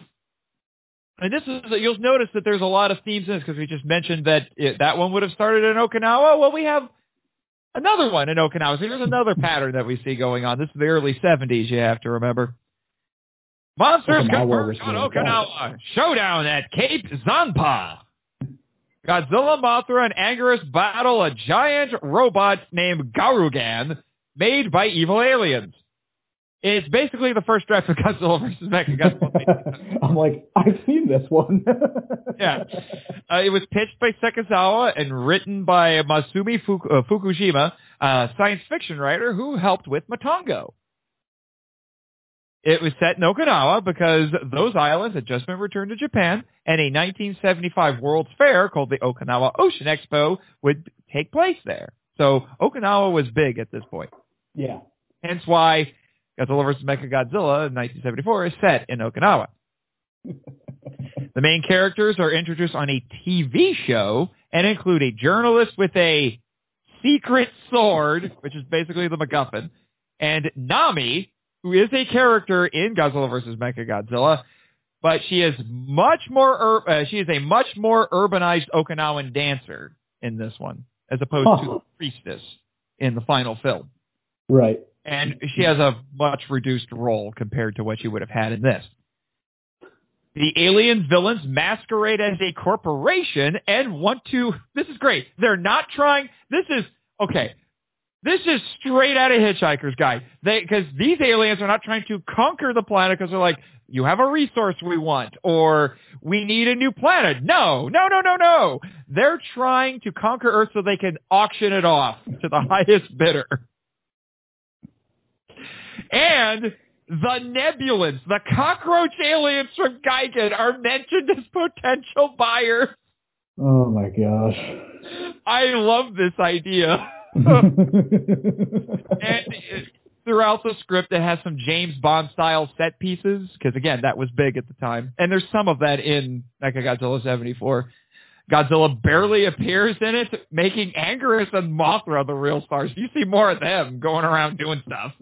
Godzilla only appears, I think, like 3 times. Maybe. They should have started the whole World of Godzilla thing a lot earlier, because then this could happen. But here's what's kind of nuts. Mothra has no Shobijin in this, and acts a bit more violent than usual. The seeds for Batra were planted. So that's coming up. Oh, Batra's awesome. And then Tokiyuki Tanaka put the kibosh on this because he thought Garugan, however you want to say it, was too generic. And then we got Godzilla's robot double. Which, I dig that one. Again, as I'm going through this, it's like, well, the better choice was made. All right, so I'm going to move us along. All right, yeah. Jimmy, I think you might want to minimize the interruptions from here on out. Just say it. Yep, we got a bunch of pages, and we're running low on time. All right, so, pardon? Let's do it. Yeah, all right. So next one is Hedorah's Counterattack and Godzilla versus Ghidorah. Is this one title? All right, so, okay. These were 2 proposed Godzilla films from Godzilla vs. Hedorah director Yoshimitsu Banno. The first would have been a rematch between the Smog Monster and Godzilla in Africa, and the second would have been Godzilla fighting a giant alien starfish spawned by pollution in Okinawa, also featuring the Okinawa Expo. The later was nicknamed Godzilla vs. Hitoda by fans. Godzilla versus Starro, apparently. Oh, man. Or somebody just saw a message from space. One of these. Banno compared it to E.T. because it featured underground aliens. It was deemed too outlandish and expensive, and the former is the inspiration for another Kaiju Source audio drama. Yeah, the Hedorah's Counterattack. So I forget what they called. I think they called it something like Godzilla versus Hedorah 2 or something like that. But yeah, Hedorah's got a lot of love, so it would have been. And he's hardly appeared in anything. But let me tell you, as we go through this list, you will see Yoshimitsu Banno's like, I made one Godzilla movie, and I love it, and I'm just going to keep doing stuff with that. So let's keep going back to that. Well, he was a little obsessed with the rematch for decades. World of Godzilla might be the time, man. Yeah, they're wanting to do like a movie a year, one movie every 2 years. Gotta hit these. Anguirus is gonna get his time to shine, baby. He was also, as you could tell, very, very obsessed with environmentalism. Because that's that is every time he appears on this, it's all about environmentalism. My gosh. Man, I really hope we get Batra back. Anyways, let's go.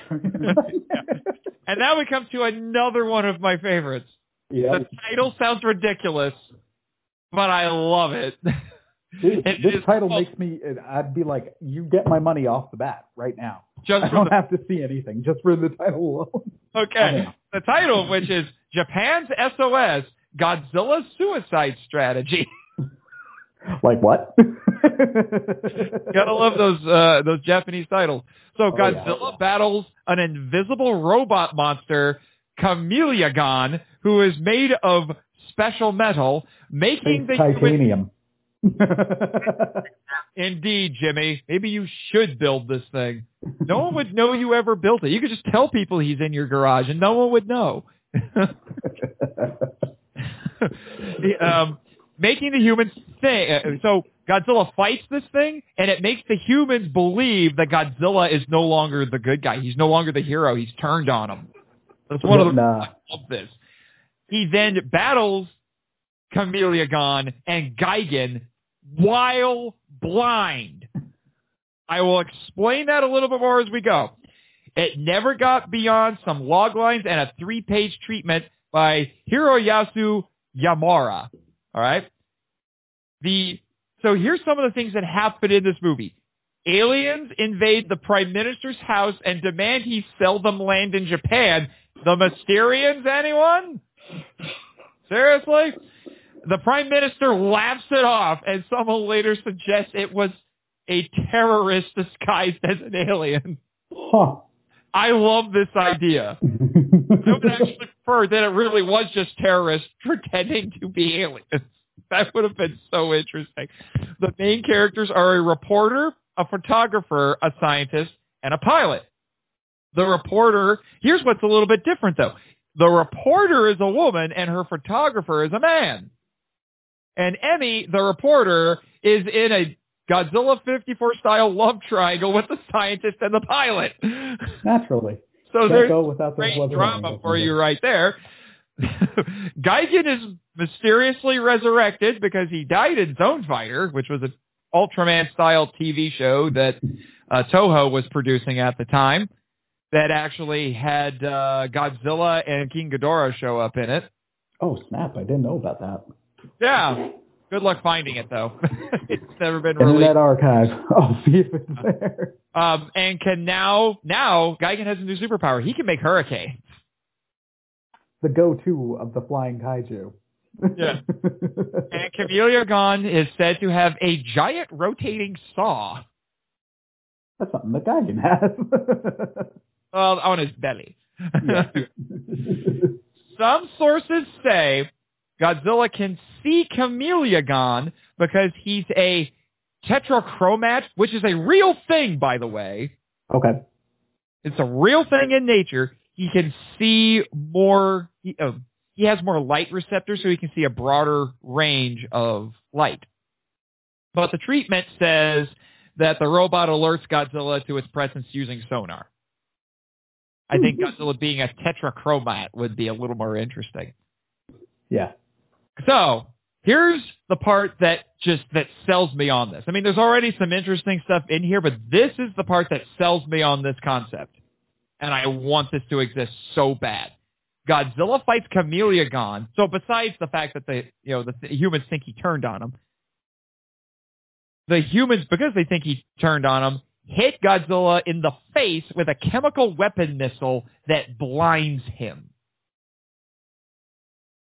The aliens rejoice that they've made Godzilla public enemy number one at this point. And then, like I said, Godzilla has to fight both Camellia Gon and Gigan at the end of the movie while blind, so he's basically Zatoichi. And if you don't know who Zatoichi is a Japanese film character. He's almost like a James Bond because he's been in a gazillion movies since the 60s, and he's a blind swordsman. I didn't know about him. There you go. There's a whole bunch. There's, like I said, there's like about as many Zatoichi movies as there are Bond movies. And apparently Godzilla is fighting them using sound. That's all that the script says. That's all the treatment, I should say, says.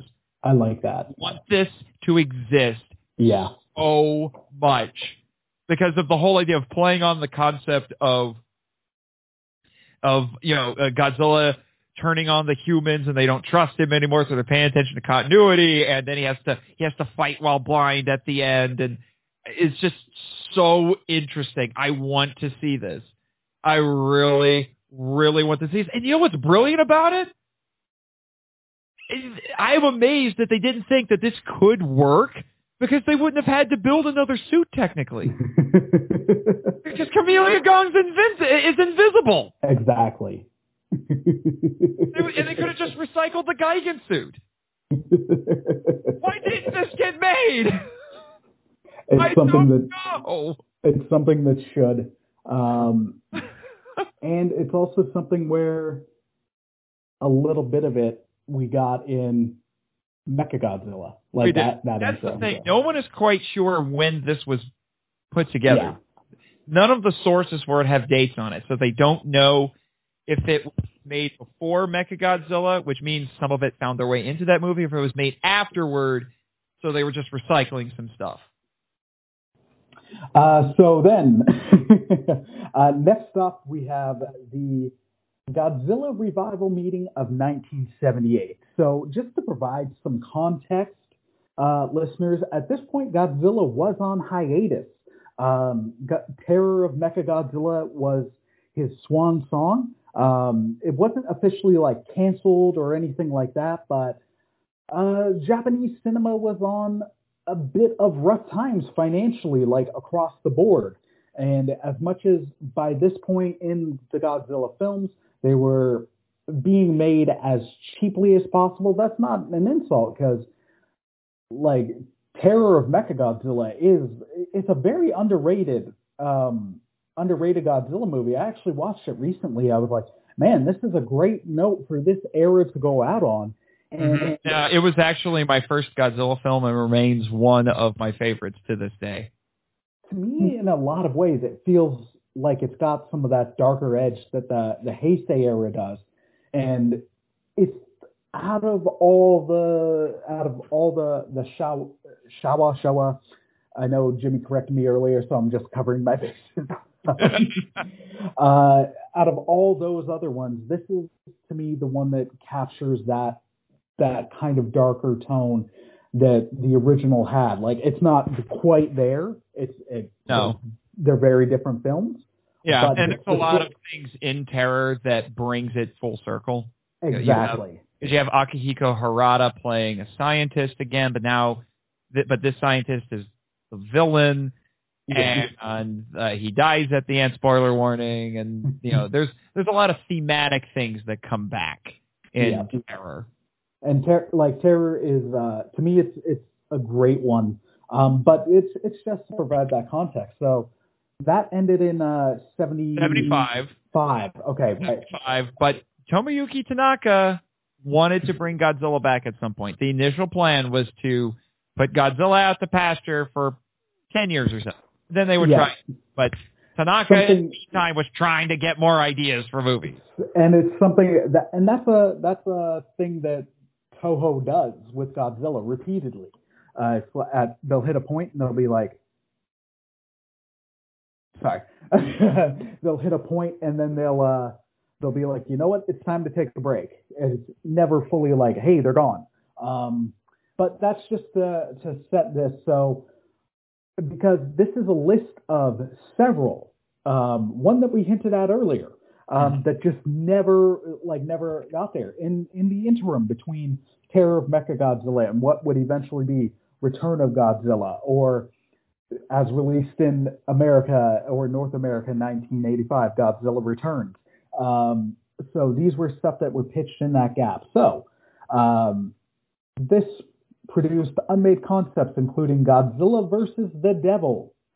You heard me right. And Godzilla versus Gargantua. The later was made into an audio drama by Kaijusaurus.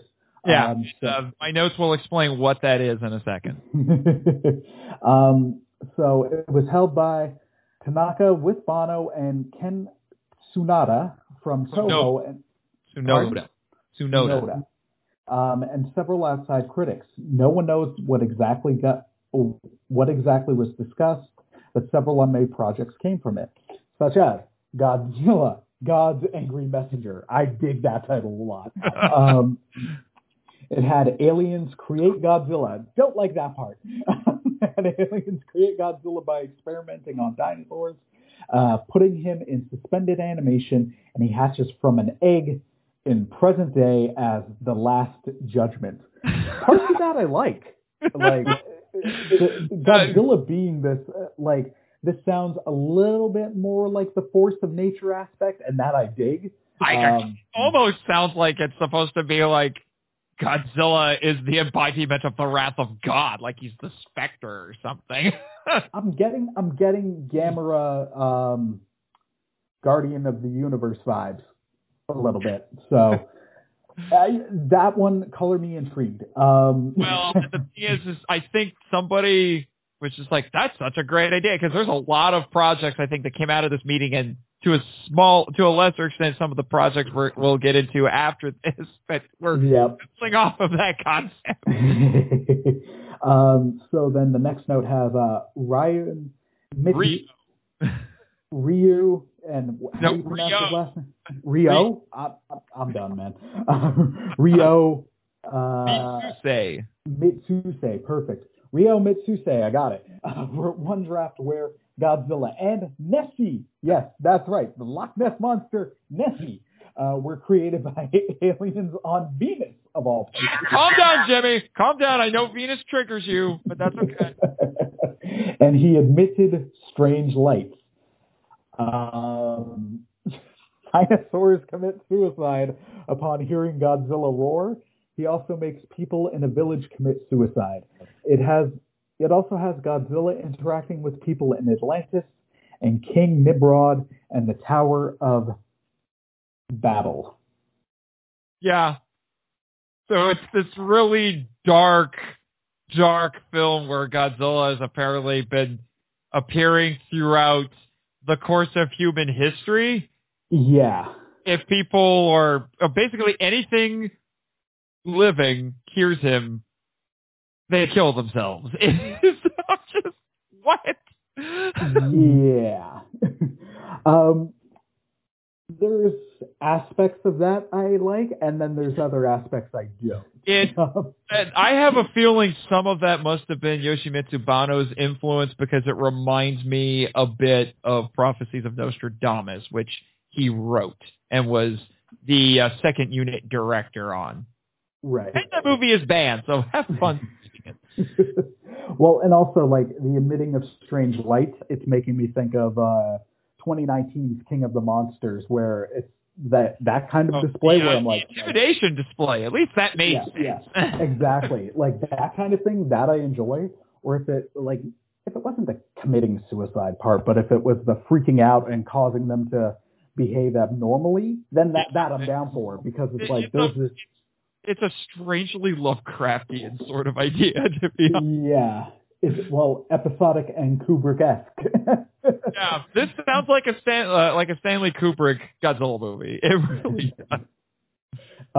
Another draft starts in Stonehenge and features an all-consuming algae. I understand why that one didn't go. Godzilla versus algae. I don't think it was versus algae. It was just another element of the story. Yeah. This was supposedly shown to Henry G. Saperstein, who instead pitched Godzilla versus the Devil, which had Godzilla fight Satan himself, which some think might have been Godzilla versus Bagan. You're going to hear about that critter a lot coming up.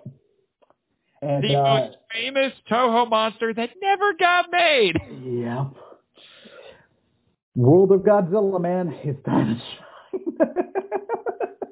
shine. Next up, we got Godzilla versus Gargantua, was apparently another Saperstein idea that was pitched. It would have been a sequel to War of the Gargantuas featuring Godzilla.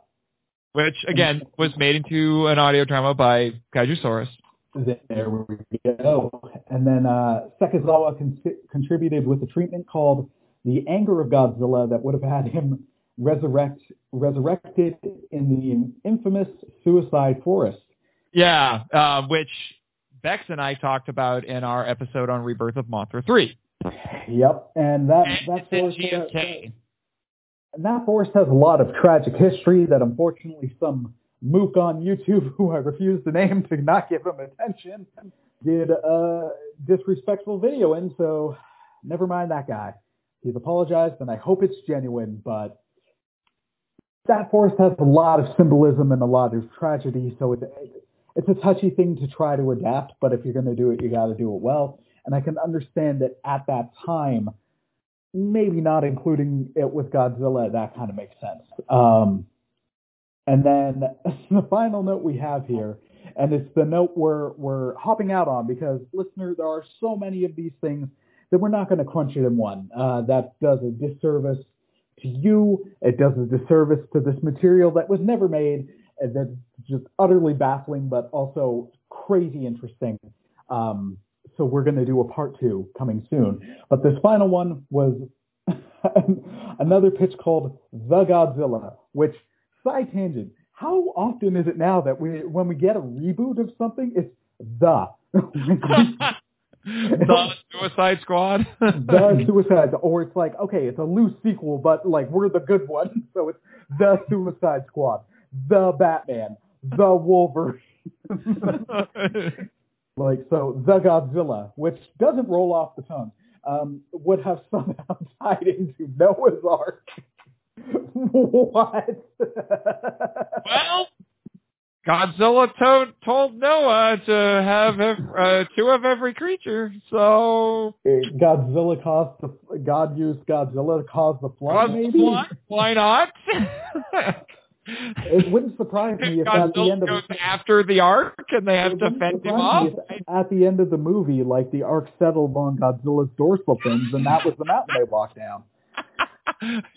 Godzilla takes the Ark over to where it's supposed to be. I mean, oh my gosh.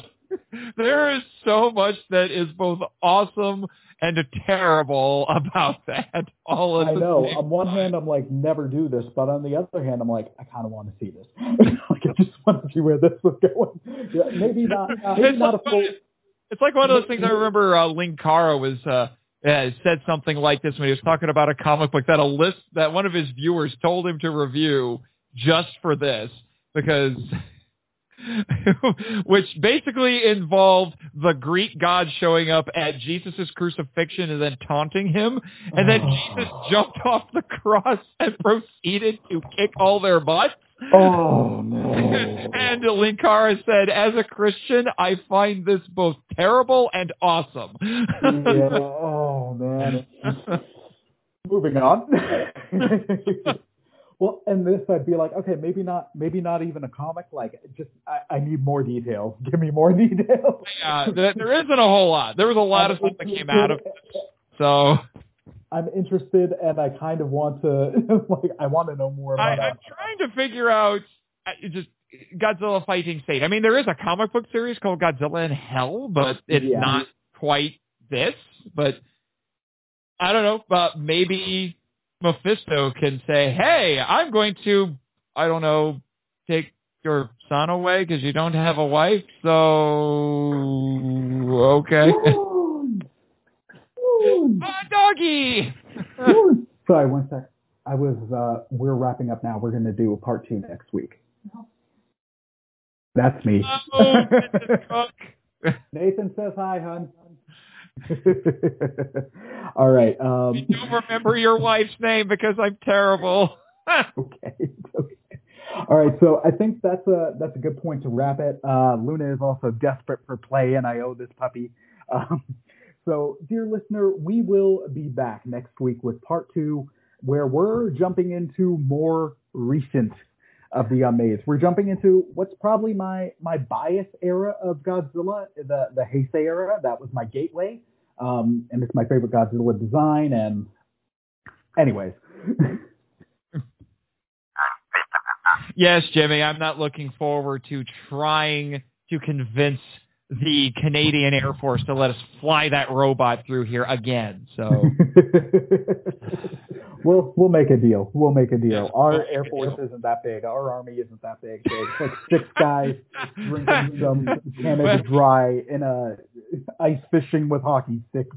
Yeah, I mean, given the exchange rate, if one of the airplanes in your Air Force crosses the U.S. border, it turns into, like a drone or something, doesn't it? I mean, our soldiers are keepers of the peace. Although when they do fight, they fight greatly.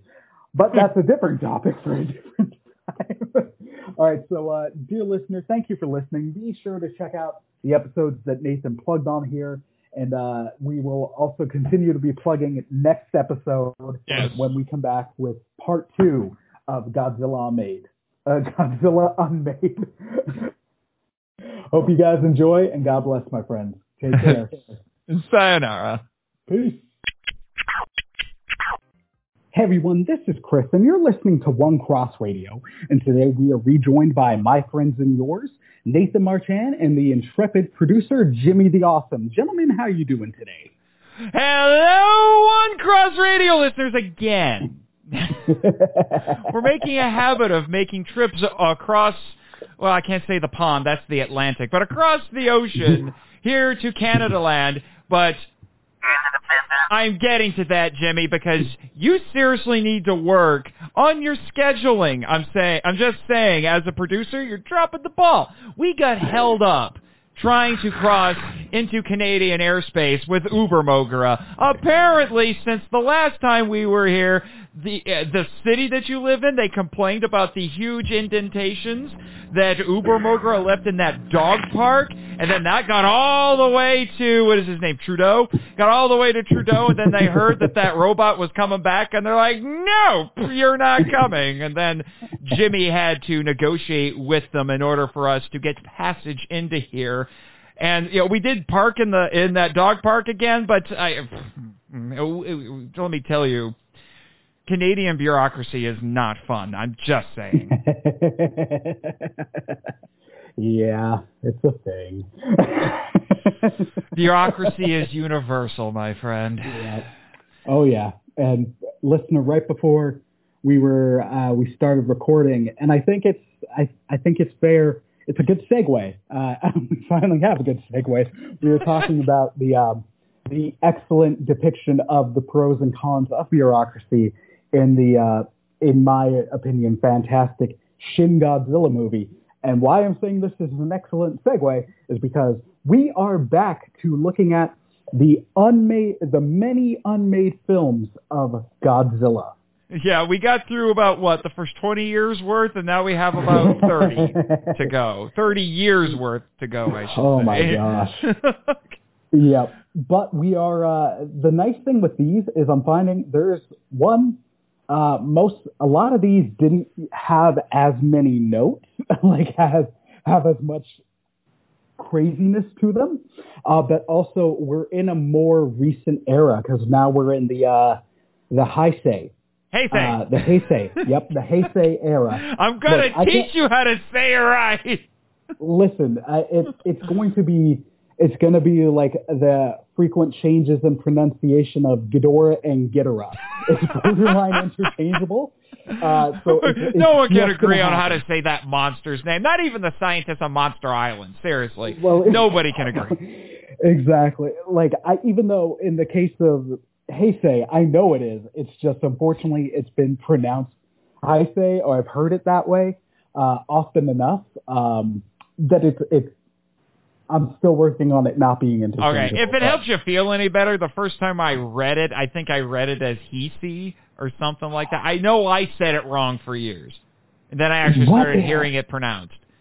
There was, I just can't remember the name, but this other kaiju-themed podcast, who they went in depth through all the Godzilla movies. And I know they shouted you out, and I think they did one of the kaiju quarantines with you. Monsters vs. Men? Yes. Yeah, I know those guys. They're cool. Yeah. Alex and Eric. They shout out to them. I really enjoy their podcast. But I know when they were first getting to the Heisei era, I think they were saying it like the... No, it was Eric. Eric was saying it wrong, but Alex was saying it right. Yeah. It was just that pronunciation. I was like, that's not even close. Like, at least with Heisei, it's in the ballpark. It's in the ballpark. This sounds like there's extra vowels.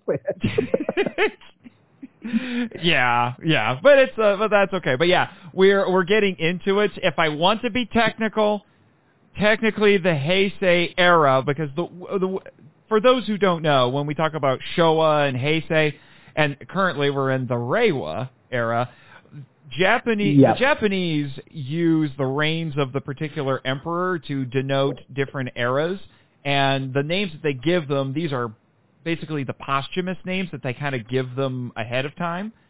It's not their given names, and so they mark time doing that. So Showa is actually, technically in terms of the reigns of the emperors, Showa, if I remember correctly, I don't remember the exact year, but I think it should be about the early 30s through 1989. Yeah. And and he was that was Hirohito, Emperor Hirohito, if I remember correctly, and he's the longest reigning emperor in Japanese history. Mm-hmm. And so technically, when we talk about like Return of Godzilla, because a lot of these first batch of movies that were unmade movies we're going to talk about have connections to Return of Godzilla. That was 1984, but because the next movie that was released, Godzilla vs. Biollante, was after his son came, took the throne. Since it's technically part of the same series, it gets grandfathered in. Yeah, and to me that makes so much sense as well, just because of the frequent continuity between the Heisei era of films, and then also it seems to get a little bit. Some of the definitions as time goes on, it seems to get a little bit looser. Like Gamera, for example, when people tend to talk about the Gamera Heisei era, the Brave often gets grouped in, even though technically, if we're basing it off of the other eras, like it would be the Millennium era. If you go by Godzilla standards, yes. Yeah. And I know with Godzilla standards, like going forward, technically they're like the Reiwa, is it Reiwa or Reiwa? Reiwa. I know I've even seen on a couple like kaiju seemingly official in-depth good websites, like they're like the Reiwa era has ended and Godzilla world or universe, whatever, and like that's the era we're in now. So it's like, okay. Anyways. Yeah, it's a little confusing. Yeah. We're still trying to work out how it all is supposed to be categorized. Trust me, as the film curator on the island, I'm having trouble trying to figure this out because nobody can agree. Anyway, but let's get into this, shall we? That's enough of this chit-chatting. Because, since we lost time at the border, we got to get through stuff. Yep. Before the border gets busy again. Yes. All right. So let us. So the first one on the docket we have is a second potential version of The Bride of Godzilla. Yes. Question mark. Bride of Godzilla. In my notes, I have it as Bride of Godzilla version 2. Yeah. So this is similar to the first Bride of Godzilla that we talked about in our first episode, but instead of it being a machine, it was the giant robot lady? Yeah, was a female Godzilla or potentially a female mecha Godzilla. Yeah, it depends on the draft. There were a couple different drafts of this one. But also, keep in mind, this got brought up because Tomoyuki Tanaka, the big producer of Toho, for some strange reason, loved this concept from back in the 50s. The other thing is, like, how would it be a female Mecha Godzilla? I don't know. I'm just going off of what John said in his book. John LeMay, personal friend of mine who's done so much research on this. No, I'm not questioning John or you. It's the out loud. I don't know. I metal boobs. Yes, Jimmy, I went there. Deal with it. Like, how would they make the distinction? I don't know. A nice little hourglass figure with some big old birthing hips. I mean, come on. Godzilla has had giant thighs for a really long time. My friend Michael actually has a Twitter post going viral as we speak where he said, Godzilla thighs save lives. And I mean... Well, yeah, no. Godzilla, he's a thick boy. Godzilla Monsterverse, he's a big beaver boy. He's a big boy. Anyway. He did leg day, you will not body shame him. Now, what do you call it? Okay, Monsterverse Godzilla is a power lifter.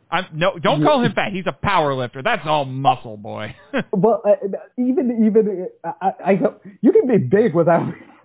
Anyway. Yeah, anyway, we're getting off track. What's the next note? Because you started. So it was written by Shuichi Nagahara, who wrote The War in Space. Otter Still, it paves the way. Yes, Jimmy, that's very important to you. Yes, it is.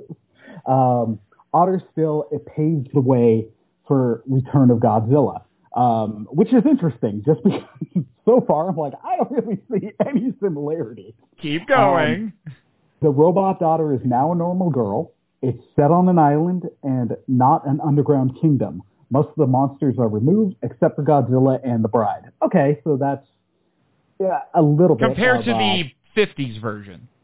Yeah. Which, if you haven't heard that yet, listeners, go back and listen. Well, and then also Godzilla, like in Return of Godzilla, it was also just Godzilla and the Super Mech. It wasn't Godzilla versus anybody. It was just, he was the only kaiju outside of like the sea louse thing, which kind of gets grouped in. It also Speaking of which, giant blood sucking fleas. So there we go. The mermaid is supposed to be like the show pigeon for Godzilla. The female Mechagodzilla is piloted by Dr. Shida, who detonates it in Tokyo Bay to kill Godzilla. Which is similar to the 50s version. Yeah, no, it's a good callback. Except the doctor who made it wasn't piloting it. Well, piloting the robot. Also, and it also ending in Tokyo Bay is a fitting full circle thing to the original Gojira. A second draft had a Bermuda Triangle in the Pacific, mermaids in an underground civilization under a volcano, and a female Godzilla. Which I will admit is a concept I'm surprised nobody's really tried in any official media. I'm honestly, like, as I'm reading that, I'm just like, how did this not get adapted into the 1998 live-action Godzilla? Or not live action, the Godzilla cartoon series. Well, like, all of this, I'm like, I could watch this. Zilla Jr. did have a girlfriend, sort of, for an episode. True. He fell in love with Nessie. That exists, people. That exists. We don't have the Loch Ness Monster on the island, though. No. Nessie is a...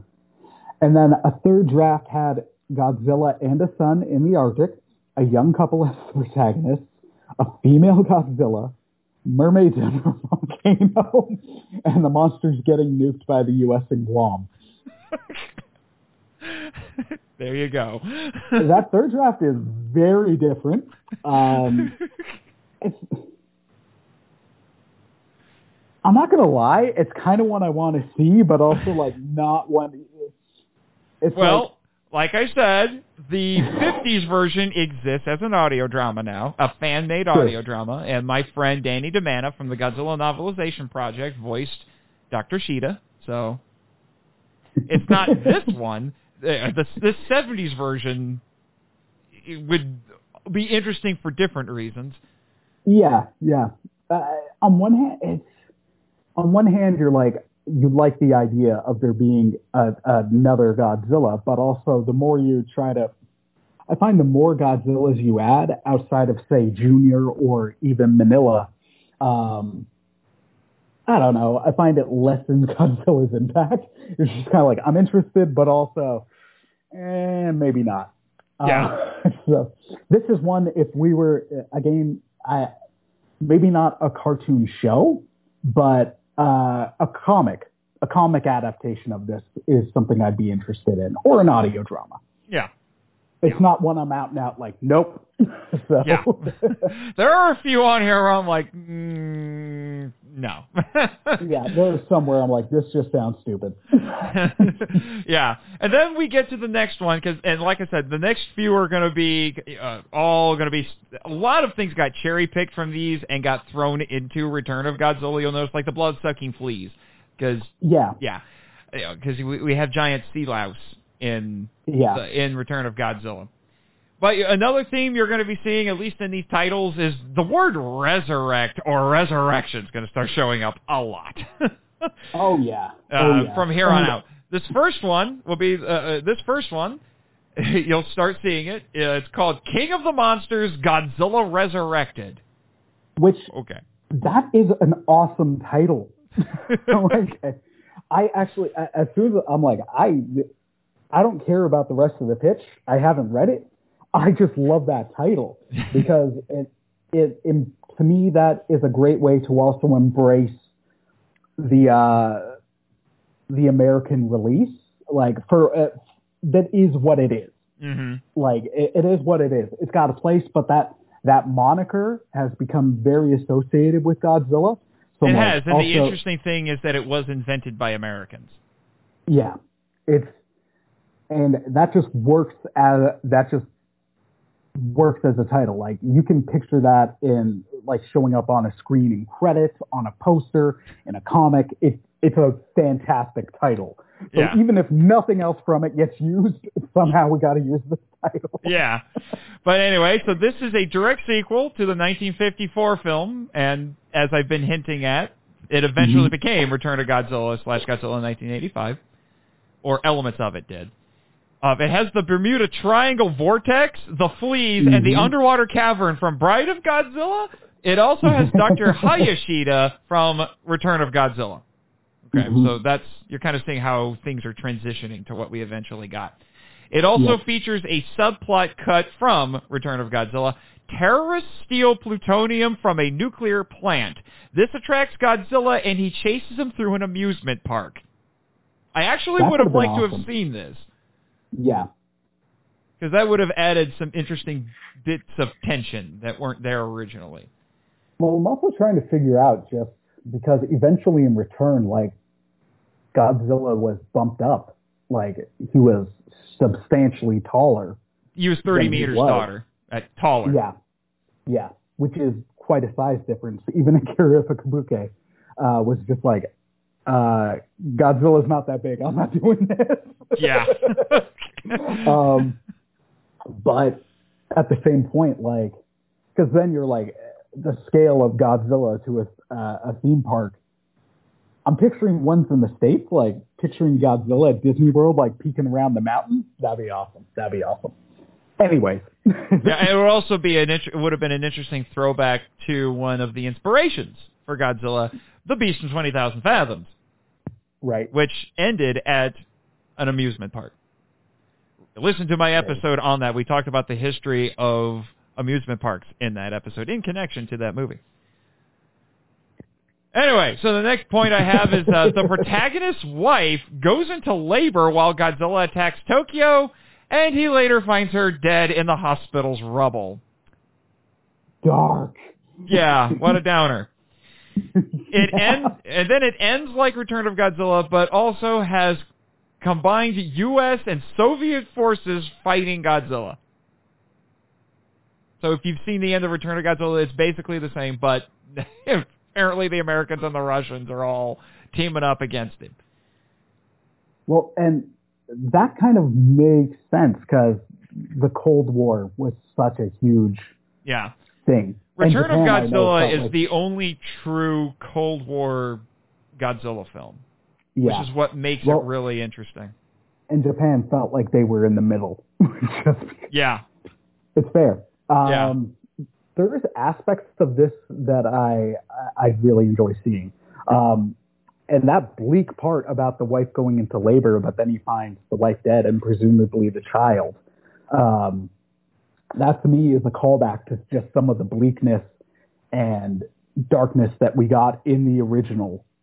Like, of course, that scene where the mom is like, we'll be with dad, who's dead soon. She says, we'll see your father soon. Yeah.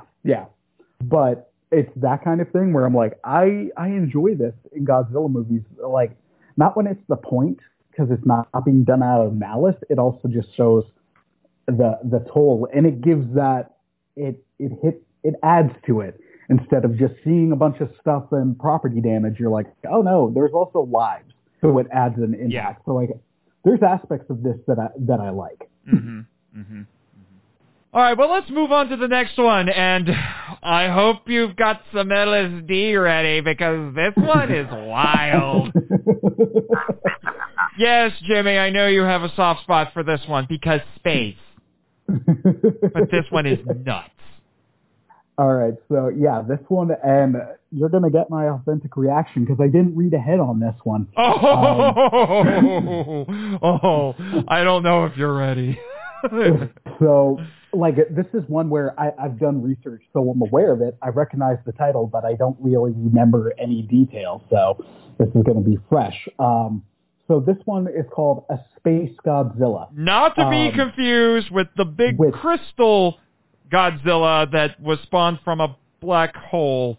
And let me tell you, my crystal-obsessed pseudo-sister, Jessica, is mildly obsessed with him. I think she wants to, like, somehow get onto Space Godzilla and, like, chip off a little piece so she can wear it as a necklace. Well, I was going to say, like, the appropriately and bluntly named Space Godzilla, which has a much bigger following than I ever knew. I learned that over the past couple weeks. Like, Space Godzilla, the movie itself isn't as enjoyed out of some of the other Heisei era films, but Space Godzilla, him or herself, is a very enjoyed and beloved monster. So I'm like, oh, that's awesome, and I dig Space Godzilla myself. So I'm like, that's really cool. Oh man. What? Oh, just read the notes. Okay, yeah. So I'm gonna carry on for this film that was not made. So this was originally a story published in Starlog magazine, but was rejected as a possible film by Toho. It was based on an idea by Nobuhiko Obayashi, who directed House. All right, I need to explain this. House is a 1970s horror movie that was made by Toho. It was, interestingly, released on Blu-ray by Criterion. It is one of the most insane things I have ever seen. I was going to say, the plot is not what makes it interesting. It is because it is absolutely insane with its special effects and its imagery. The plot is really just a group of Japanese girls who are all friends try to stay the night in a haunted house. That's it. But it's insane. That's the most I can say about it. It is absolutely insane. I'm kind of intrigued by that movie.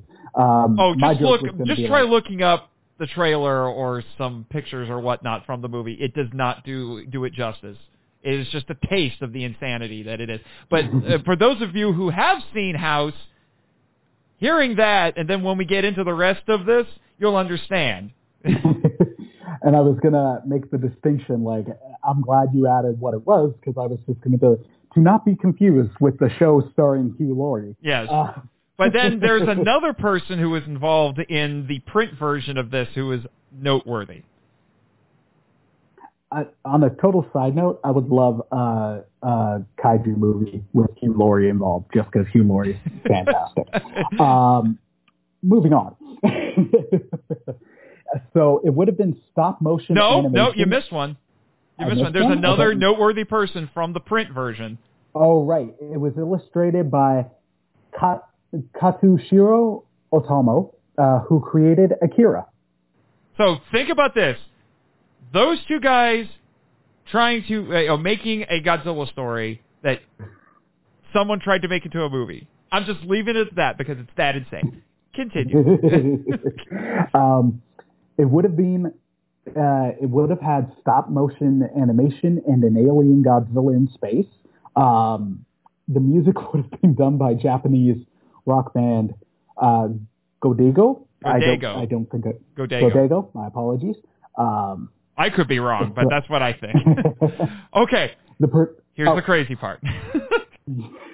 So the protagonist is a 5-year-old girl named Momo who discovers Godzilla's corpse on a beach. He died from diabetes. What? His body is then autopsied and his intestines and organs removed by cranes. That would have been kind of cool to see. I will admit. The closest we get to that is in the otherwise bad King Kong Lives. There's a scene where they do open heart surgery on Kong and they have to use a crane to remove his heart and put in an artificial one. Anyway, continue. Godzilla's brain lives and resonates with a frequency from a dark nebula. Momo hides in Godzilla's carcass and finds a baby Godzilla growing inside. I'm now picturing some stuff we got from Pacific Rim. They bring in a psychic woman to communicate with the brain and learn the monster is a female alien named Roseanne. Rosen? From Rosen, I don't know. From the planet Godzilla. Rosen's body is repaired with the baby inside it, put into a rocket, and sent back to her homeworld. In space, Rosen fights alien birds, gives birth to a child named Ririn, and throws her eyes into space to kill the birds, which explode. On Earth, Momo loses an eye and has to wear a patch. Upon returning to planet Godzilla, they discover it has been overrun by aliens called Sumerians, who look like the Earth monsters of old, including sphinxes. Ririn and his son, Kunin, lead a rebellion against them. What is this movie? I know, it's like three things all smashed together. Because you have this weird kaiju story, plus it's aliens, plus Conan the Barbarian or something at the end. Like, because they go back and they find, I think my notes might be a little off on this, but because they find Rosen's husband or whatever, it's the baby's father, and then they lead this rebellion to save their planet. Honestly, my hang up with this, if you make it literally any other kaiju, like create one for this, I'm on board with this movie a bit in all its ridiculousness, because that's entertaining. But I'm like, this has nothing to do with Godzilla. I know. It is probably its biggest issue. This could be anything. The fact that it's Godzilla doesn't really bring anything special. No, and that to me, like, that detracts from it. That makes me not interested. It's like a huge reason that the 1998 Godzilla film has one of the many reasons that has a lot of issues with people within the Godzilla fandom is like, this isn't Godzilla. This has nothing to do with Godzilla. And rebranding it Zilla, and then also the IDW comics and the show, that animated show, have gone a long way in restoring that. But this, I'm like, this has nothing to do with Godzilla. And we had that a bit with the Showa era films, like eventually getting to King Kong versus Godzilla. Like, Godzilla wasn't originally in that. No. They added him, but then it's like, this works, it makes sense. Mm-hmm. Like, it can still be there, and have it make sense. This, I'm like, there's no Godzilla here. Like, this is not the Godzilla you are looking for. Yeah, no, well, it's like, when you can change it to literally anything else and the story then become better, I'm like, that's how you know this doesn't need to be Godzilla. So that's where I'd be interested a bit in this absurdity. Otherwise, I'm like, yeah, I get 1,000% why this didn't get made, because like, I kind of want to read the original story from Starlog, because it just, I would like to see this realized in its original comic book form. Yeah, that'd be interesting. Him dying from diabetes is funny, but also weirdly specific. Understand. That's just what John said. I'm like, I'm going off of what John says. Otherwise, it sounds like some bizarre parody. God, after all of this time, it's like it's almost like War of the Worlds, where the world throws everything at the Martians and nothing can stop them, and then they get killed by the common cold. It's like the world does everything to kill Godzilla, and then he just gets diabetes and dies. Exactly. Wilford Brimley shows up and just says diabetes. Yeah, he just stands next to Godzilla's corpse and he says, "Let me tell you something. You don't want to be like this lizard."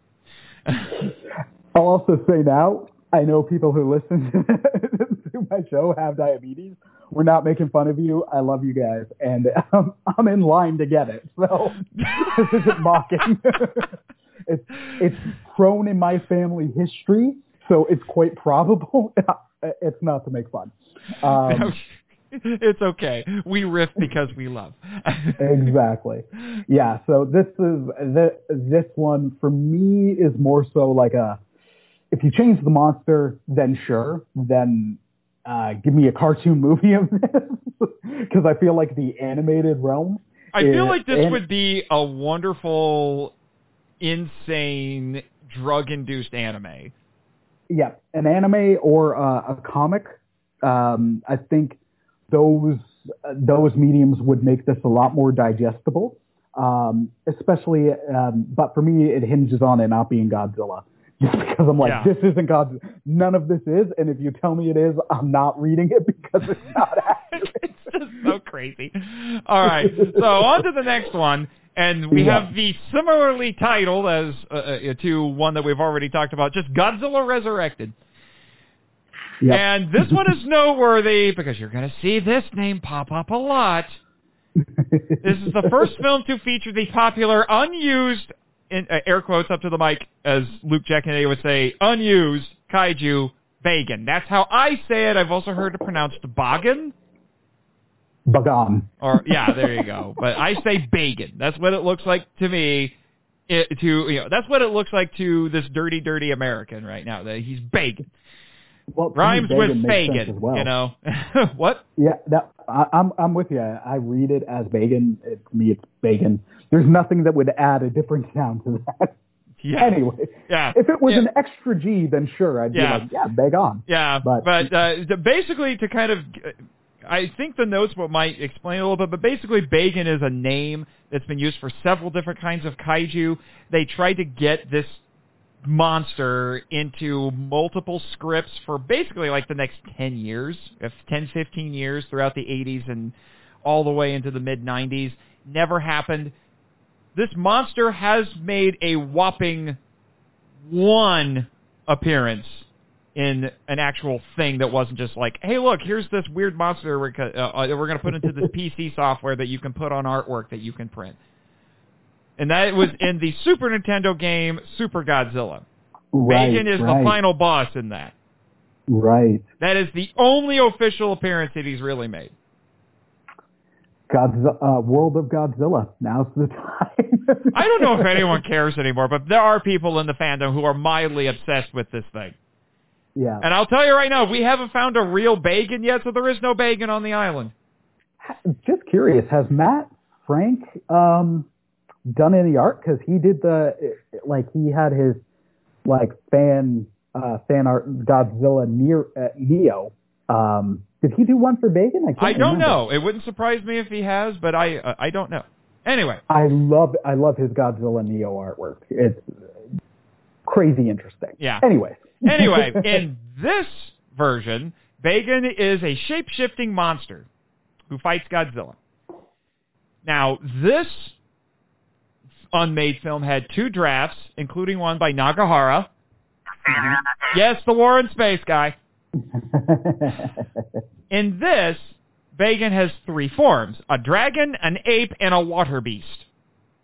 In the second draft, these combined into something that looks like a totem pole. And he is said to be from Chinese mythology. It also has a vehicle called the Super Beetle, and later the Flying Angel and Giant Basu, which is basically the forerunner to the Super X. I messed up that name earlier. What? I messed up that name earlier. What name? Anyway, the Super X. I think I called it the Super Mech when we were talking about. Oh well. Stuff that somehow neither Jimmy or I heard that. It'll be fine. It also has the blood-sucking fleas from Bride of Godzilla version 2. They were determined to get them. Yeah, they were. They really love that idea. It doesn't end with Godzilla defeating Bagan. There's a Serizawa-like character who invents something called Rayconium that is launched from a satellite called Redbird to kill Godzilla. I like that. I also like the name Rayconium because it's much more inventive than Space Titanium.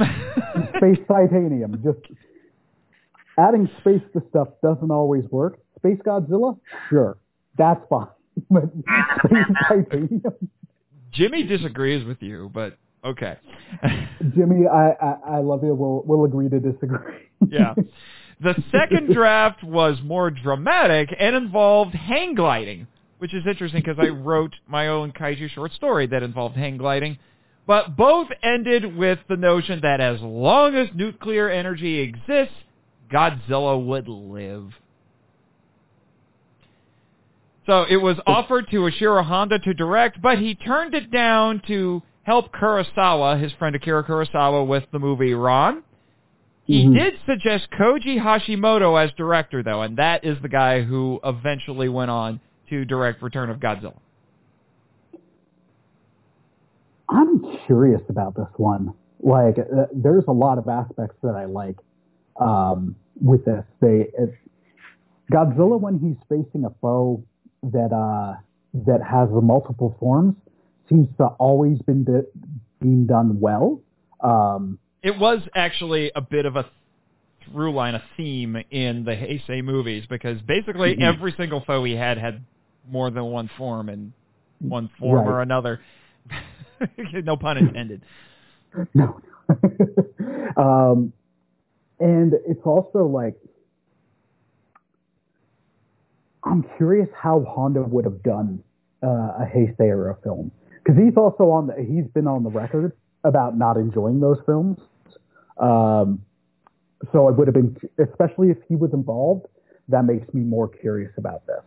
Yeah, like they tried to get him to come back several times, but he kept saying no. Yeah. I think he was happier to just work with Kurosawa, to be honest. Yeah. It would have been interesting. This one is one I'd be like, I'm all for. Like, give me an alternate universe version of this. Give me a comic, an animated movie, anything I'm down for out of this. This sounds awesome. Yeah, especially Bagan. Bagan in this form would have been interesting, I think. Especially since, for what I understand, when I say it doesn't end with Godzilla killing him, Godzilla kills him, according to John, kills him about halfway through the movie. And then the rest of the movie's dealing with him. Well, and then also the idea of the notion that as long as nuclear energy existed, Godzilla would live. Again, that's a great full circle comeback to the original Gojira, which ultimately, like, Return of Godzilla, that was all about that. It's a very Japanese, very Godzilla series sort of theme. Exactly. So that I dig. Okay, so next up we have Godzilla. This would have been an American movie. Another attempt at an American Godzilla film. We'll see how it holds up. So it's 3D. It's called Godzilla, King of the Monsters in 3D. Okay, keep in mind this is the early '80s when we had yet another resurgence in 3D movies. Yep. So a 3D remake of the 1956 King of the Monsters from Friday the 13th, Part 2 and 3 director Steve Miner, and written by 22-year-old Fred Decker.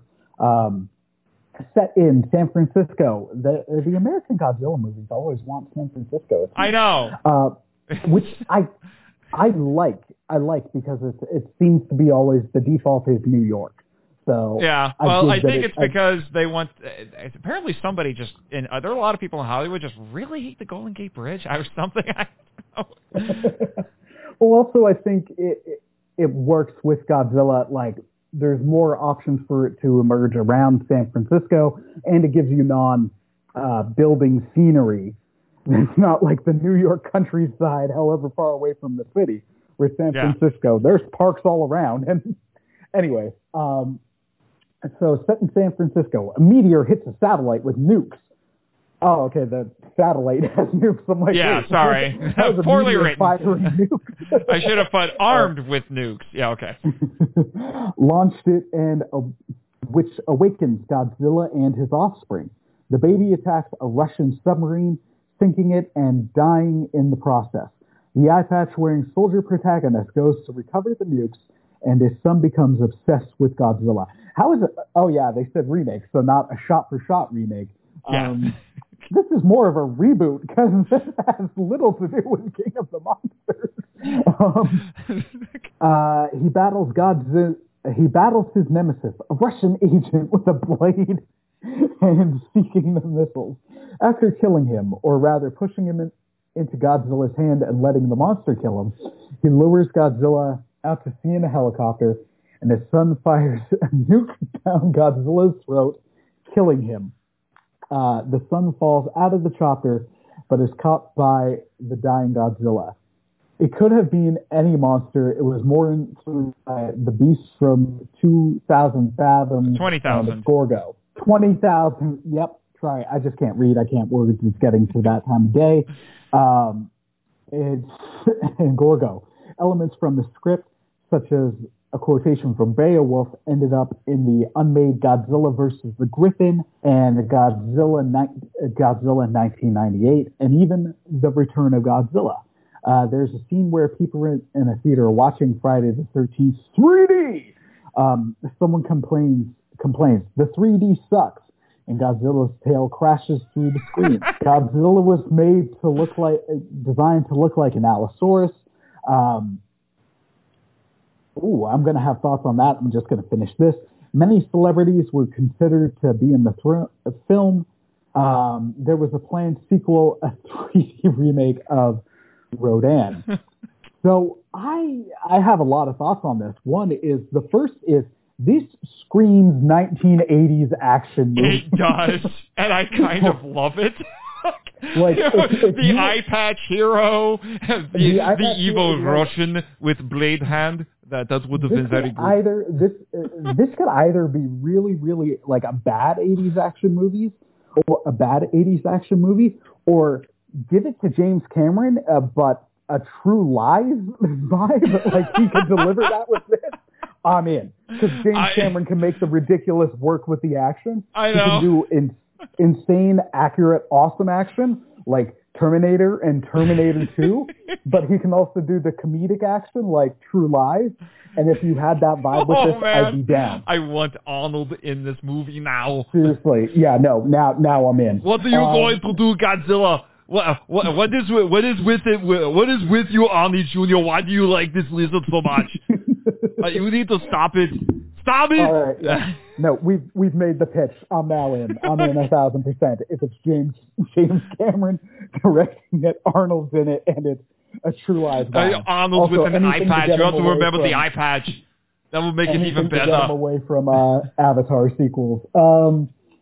Yeah, other than that, the one note I'll have is this also sets up what seems to be a continuous theme for the American Godzilla movies, because originally you saw some planned artwork from a movie we're going to talk about coming up, Jan de Bont's Godzilla, where Godzilla was more true to Japanese Godzilla, but I've since also seen other artwork where Godzilla looks more T-Rex-ish, and that seems to be a theme with the American ones. They're like, Godzilla's got to look more like a dinosaur for our audiences to be on board. Mm-hmm.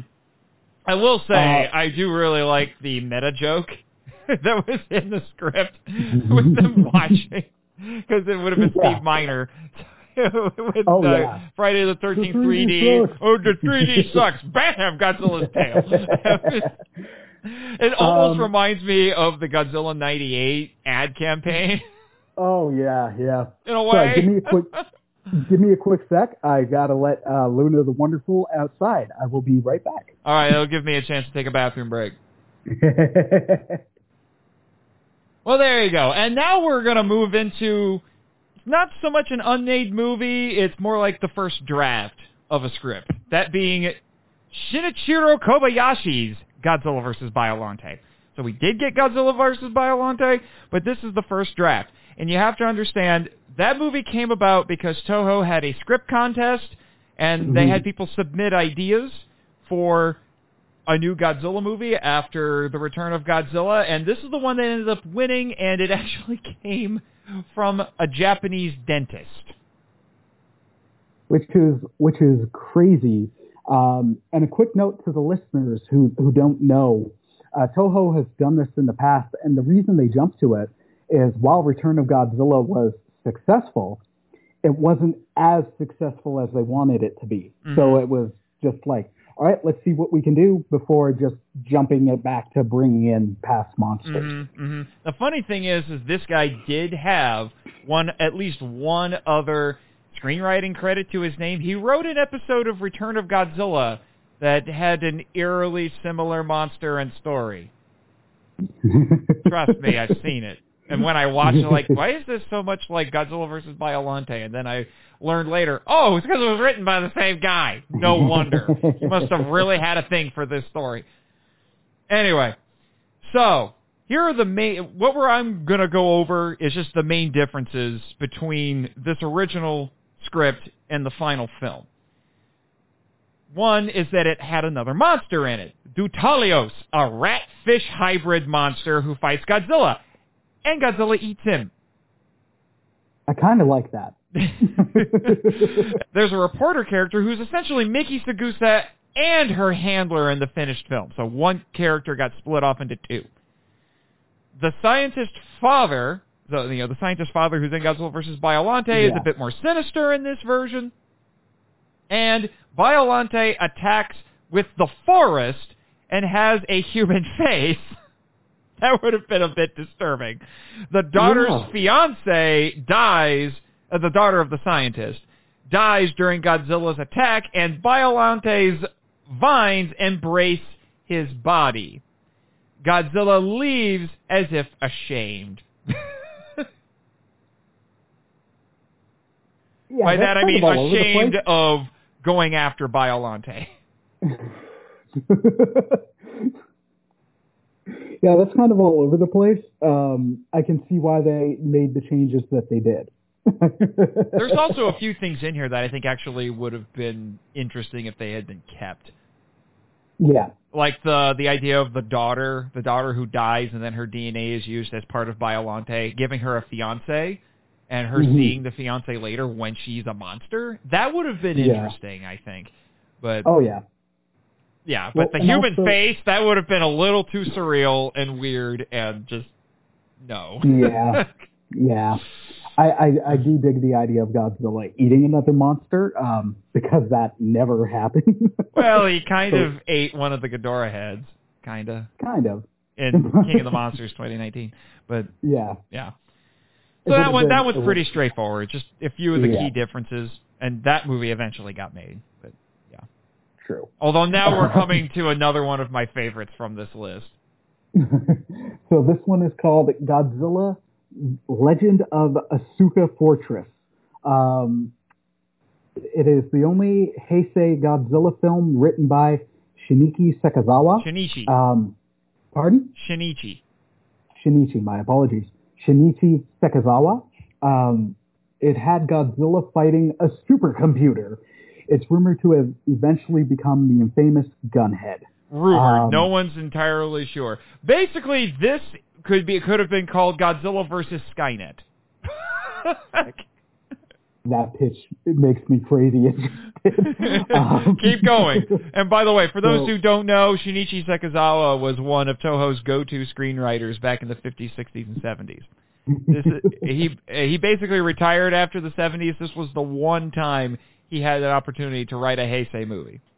Oh, man. It came from a Godzilla 2 story contest winner by Tetsuo Kobayashi titled Godzilla versus the Robot Corps. It was to be adapted by Sekizawa. It was considered to be too expensive, but too good to throw away. So it was kept as a backup for Godzilla versus Biollante and a possible Godzilla 3.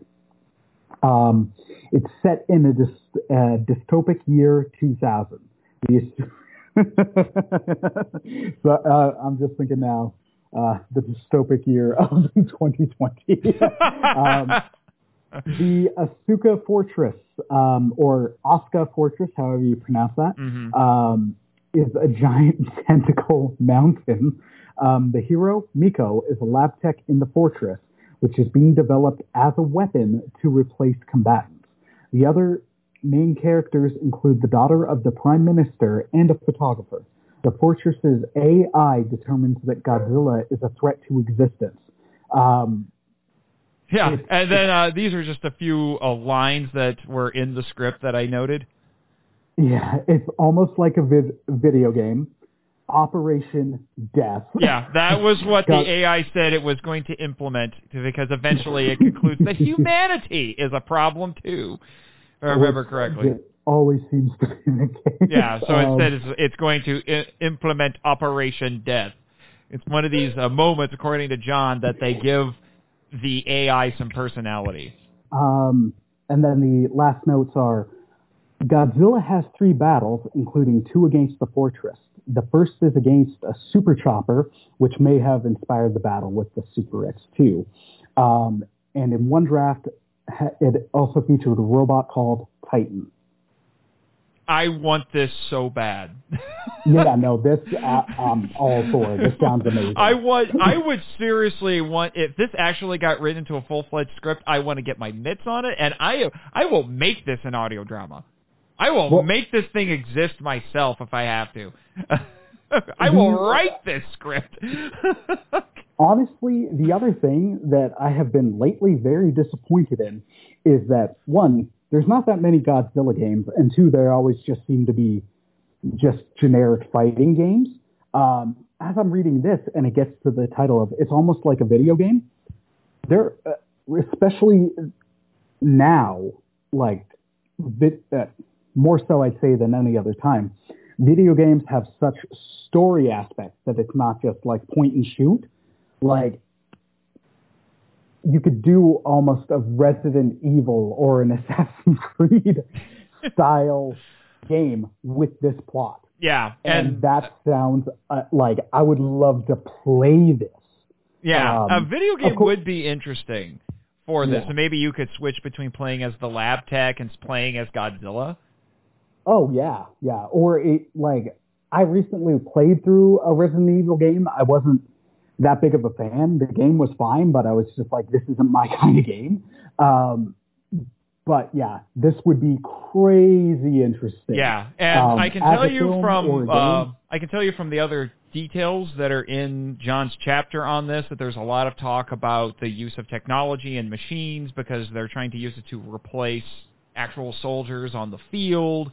And the visuals that you could have gotten out of this would have been mind-blowing, I think. Yeah. It very much has a mid to late 80s Terminator cyberpunk sort of feel to it, just reading John's summary of it.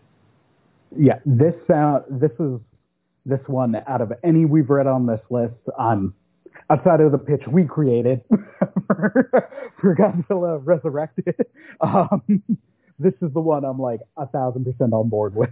Yes, like I said, I might just take the initiative and make it exist myself. Oh, wait, not Godzilla Resurrected, Godzilla King of the Monsters. Yes, the King of the Monsters, Godzilla Resurrected. Yeah.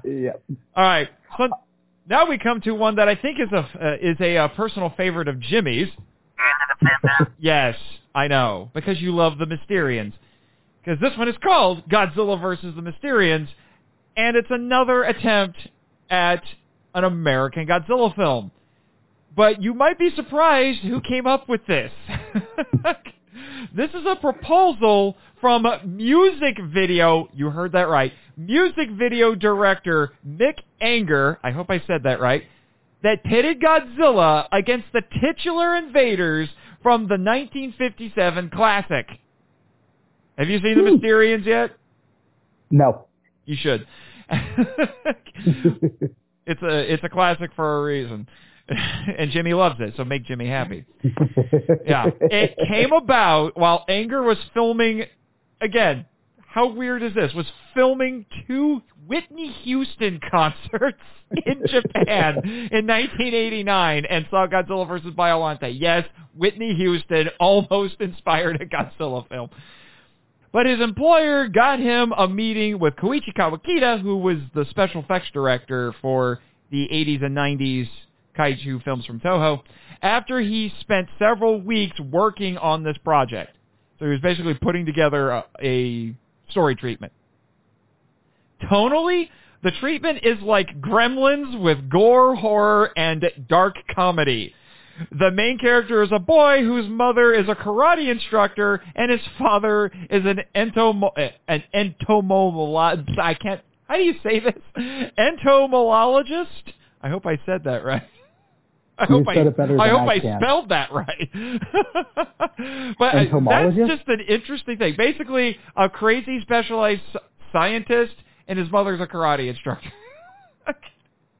This kid is either in like an 80s monster movie starring a kid, or he's a superhero waiting to happen. I'm not sure. Oh yeah, definitely. Yeah. The Mysterians HQ is in the Grand Canyon, and they wear masks made of human flesh.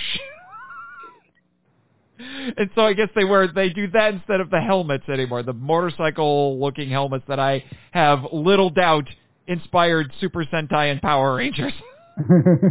They also seem to have, it was like Star Trek, they had color-coded ranks because their leader is the only one who gets to wear orange. I miss being able to wear orange on the island.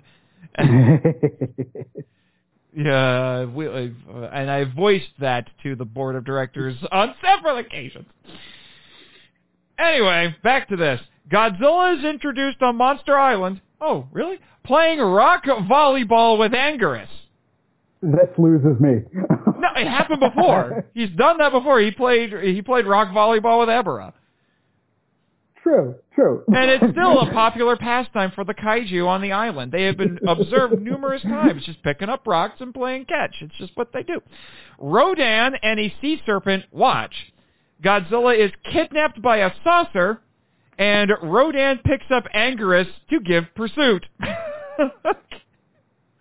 The Mysterian's ultimate weapon is Hirajin, which is a 300-foot quote-unquote, part man, part Gila monster, part Mysterian battle tank, end quote. And Godzilla and Anguirus kill it by distracting it by throwing rocks back and forth and then throw it at his head. And I put a little note on here that reminded me of that episode of Batman the Animated Series. Almost got him where they asked Killer Croc, well, okay, so how did you almost get Batman? I threw a rock at him. The treatment was translated into Japanese and shown to Kawakita, who liked it, but Tanaka wouldn't allow a foreigner to write a Godzilla film. Plus, he didn't want to use Showa continuity and thought it was, quote-unquote, too American.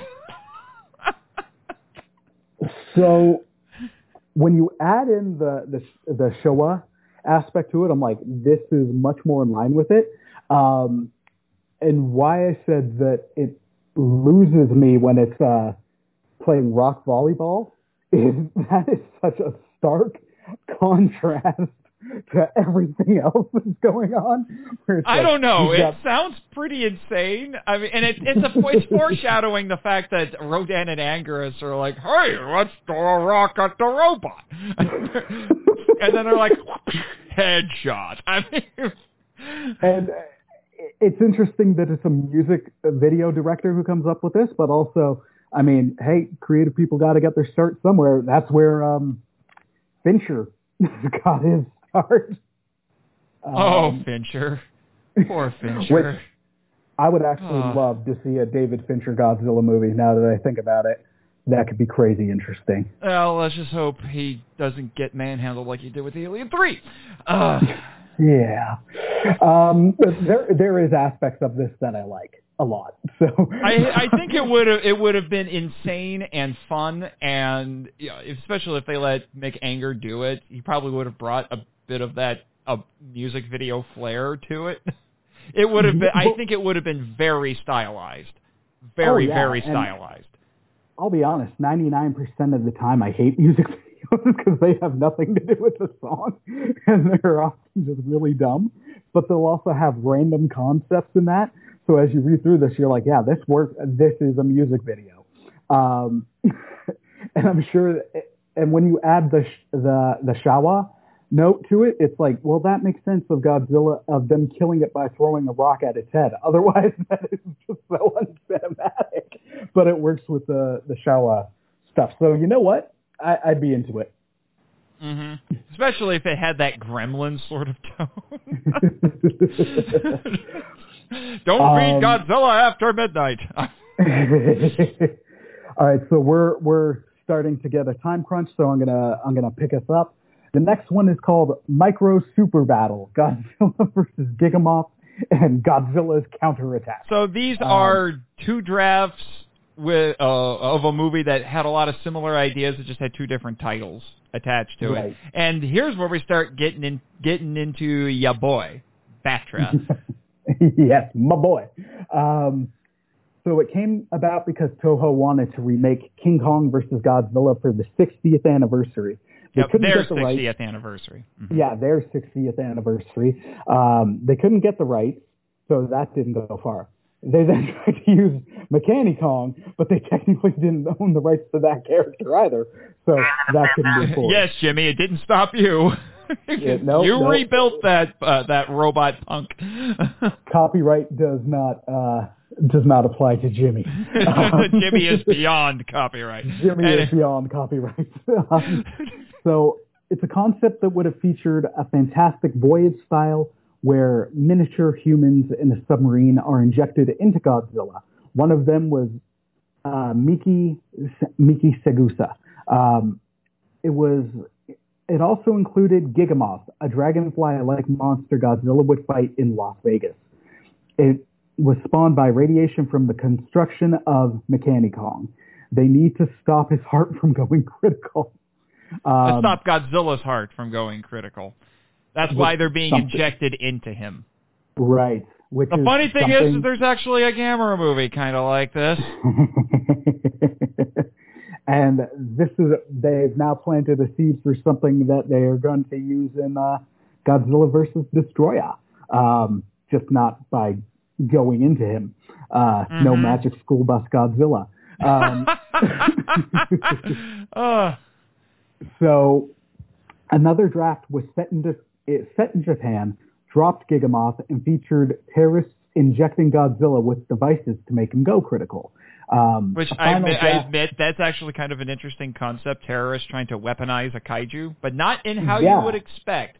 Not in we're going to mind control it and make it destroy stuff. No, we're going to turn it into a living bomb. Yeah, I like that a lot, actually. That's a really cool idea. So then a final draft had Mechani Kong controlled by the pilot's body movements. Oh, so Jaegers, anyone? Jaeger Mechani Kong. So when inside, they learn Godzilla's biology is basically like a nuclear power plant. They also communicate via Morse code by making Godzilla's spines flicker. I like that idea. Seriously, yeah. It was dropped because it was too difficult to get the Kong rights, and the execs wanted to reintroduce Mothra. Elements of this did make their ways into Godzilla vs. Mechagodzilla 2, Godzilla vs. Destroya, and Rebirth of Mothra 2. Another version with Gigamoth, Godzilla vs. Gigamoth, would have had this monster be a nuclear mutated evil twin for Mothra. There was only one Shobijin, and she falls in love with the male lead. She dies at the end to save Mothra, but then a human woman oceanographer who looks like her appears. Gigamoth would have stabbed Mothra with a horn, and the two would become the true Mothra. You know, the idea of the Shobijin falling in love with our male hero is actually weirdly interesting. Yeah. No, that's actually really, I'm down for that. Yeah, there are smatterings of ideas in every version of this that would have been interesting. I just don't know if everything around it would have been good. Yeah. I'm also like, Gigamoth is interesting, but I love Batra, so I'm always going to be like, nah, screw Gigamoth, give me Batra. Of course you would. Because Batra is awesome. I think you described Batra as gangsta?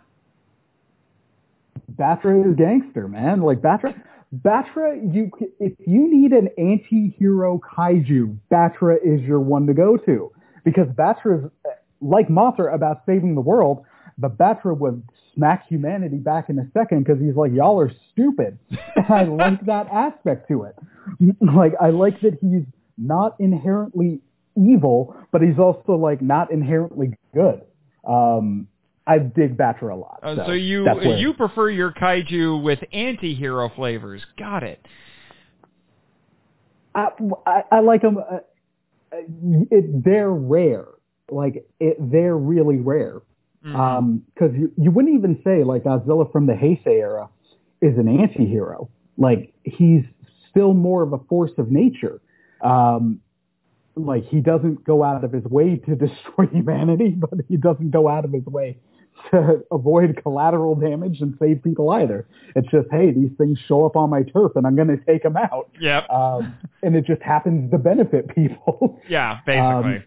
Whereas Batra, it's, I'm about saving the world, but I hate humans because of all the stupid stuff they do. Yeah. Where, Batra's kind of an anti-hero, and I like it. Yeah. All right, sorry. We've got a little now bit on of to time. the next one. The next one's a big one. This is a very popular one and a very well-known one. This is Jean Dabant's Godzilla from 1994. Yeah. This was the original version of what eventually became Godzilla 98. It was floated around throughout the 90s. Pitches were made by, no kidding, Tim Burton and Clive Barker. You imagine Tim Burton or Clive Barker directing a Godzilla movie? Oh my gosh. I don't know if I'd want a Tim Burton Godzilla movie, but a Tim Burton kaiju film, like where he creates it from the ground up, I'd be a little more interested in. Hi, Luna. She's in protect mode. Yeah, anyway, so Ted Elliott and Terry Rossio of Pirates of the Caribbean fame were chosen. They took a Moby Dick approach, albeit with a woman in the role. Her name, and that character's name was Dr. Jill Llewellyn, who wants to avenge her husband's death against Godzilla. There's also a benevolent alien who possesses a character. Because what a Godzilla movie needs is disembodied aliens. Oh, absolutely. So Godzilla, who is a bioengineered life form, is found frozen in the Arctic. The Griffin is a doomsday beast created when several animals are mutated together by a crashed alien probe. There's a scene in San Francisco, again, and the Golden Gate Bridge. The climax is in New York and even involves Godzilla using his reflection in the Twin Towers to distract the Griffin. If this got made, that wouldn't age well.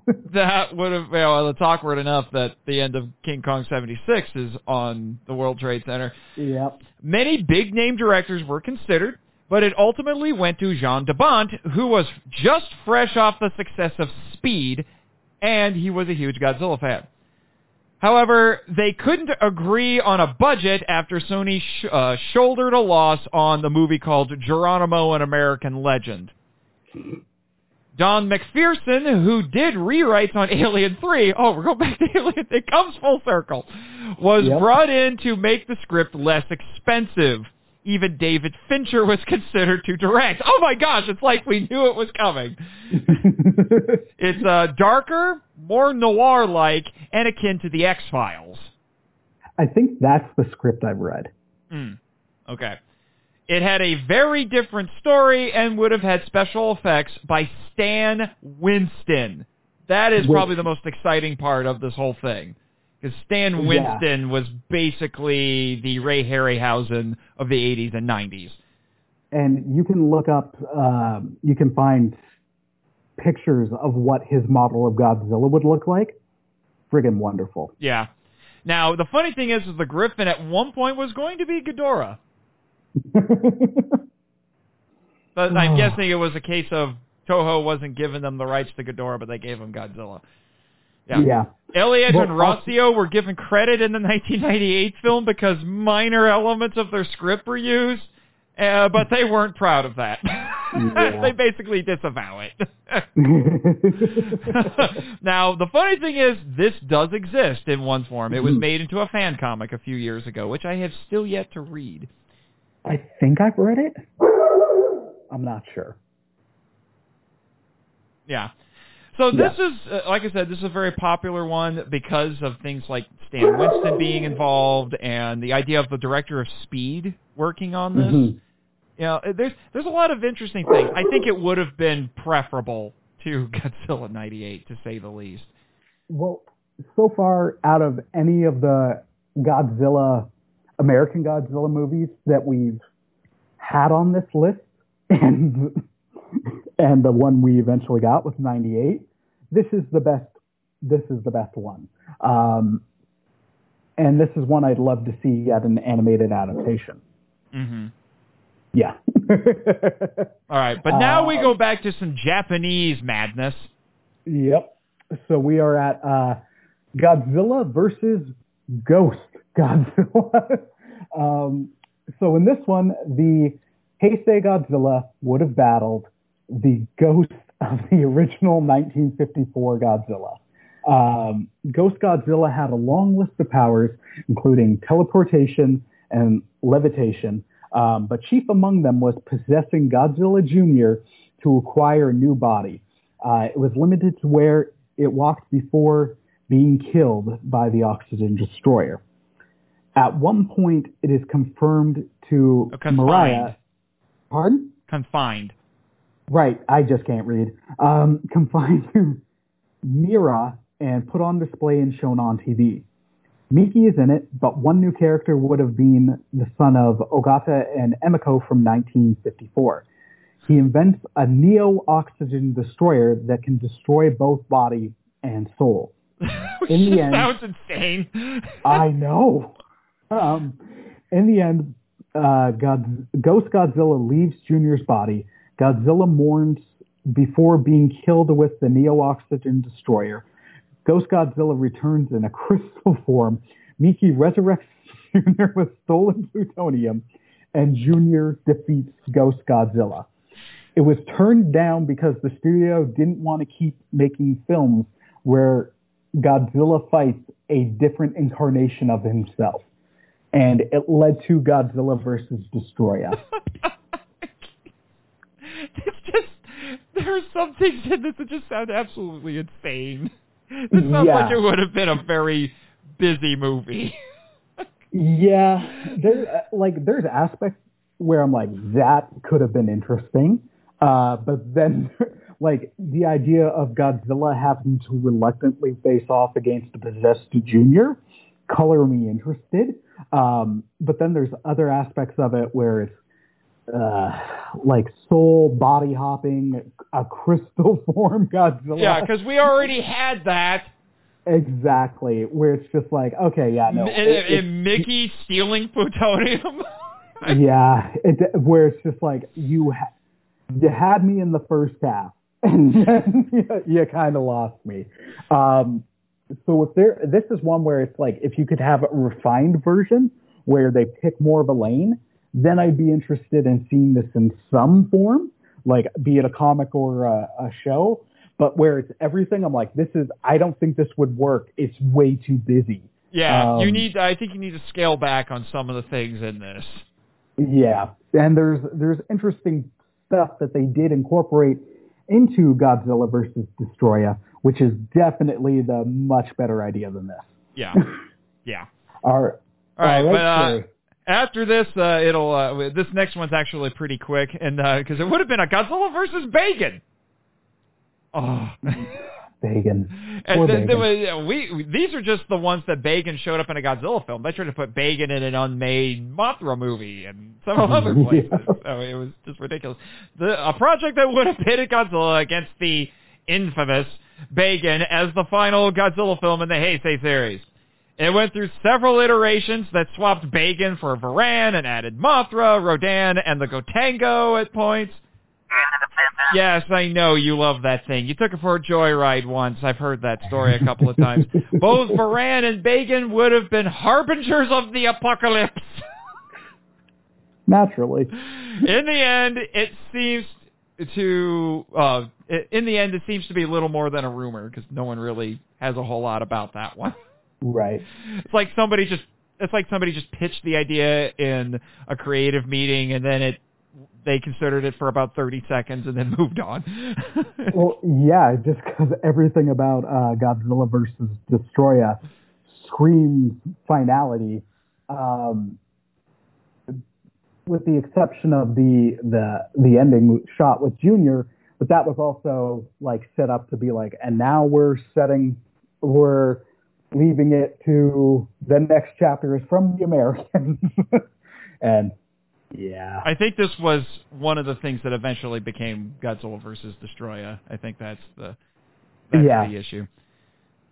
Yeah. So next up we have Godzilla 2, which I'm on the record of saying I am much more on board with this than I am the first Godzilla, the first American Godzilla. And the only reason, and I've actually seen a video panel with where the screenwriter was interviewed, and he actually was pretty proud of that script, and he was sad that it never got made.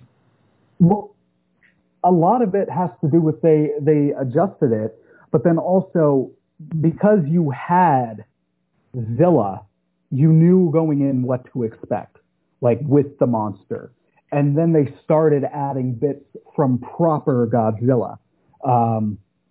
So I dig that aspect. So this was intended to be a sequel to Godzilla 1998. It was written by Tab Murphy, Last of the Dogmen, Atlantis, The Lost Empire, and Tarzan fame.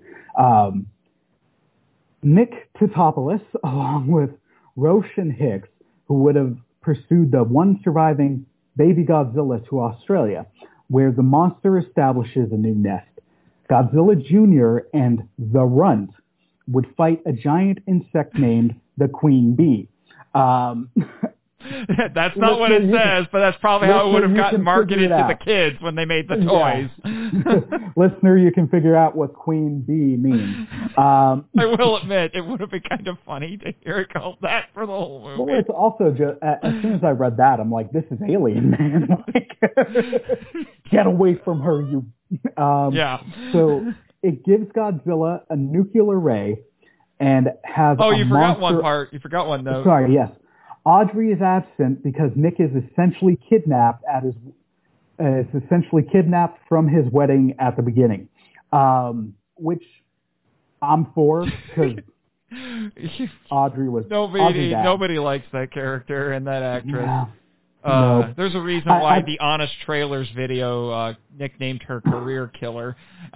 And I also loved that Honest Trailer just going in hard.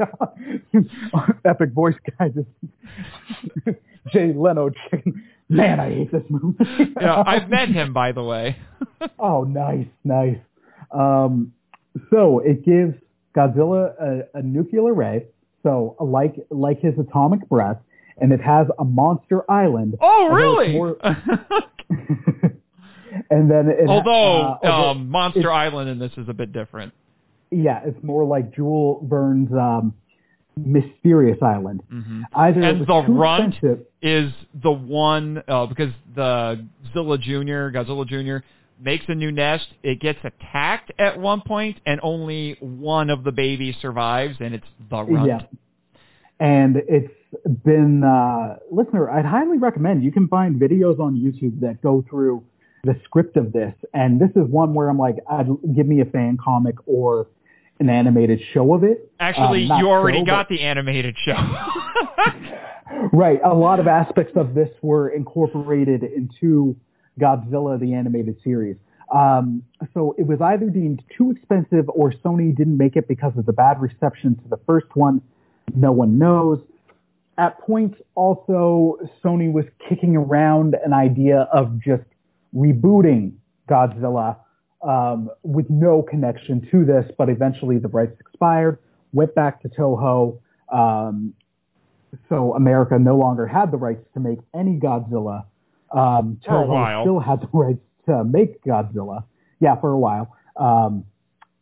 So yeah. I would have, I would have been totally fine if this actually got made. I think it actually would have been liked a whole lot more than the first movie, and it might have actually made people warm up to that first one a bit more.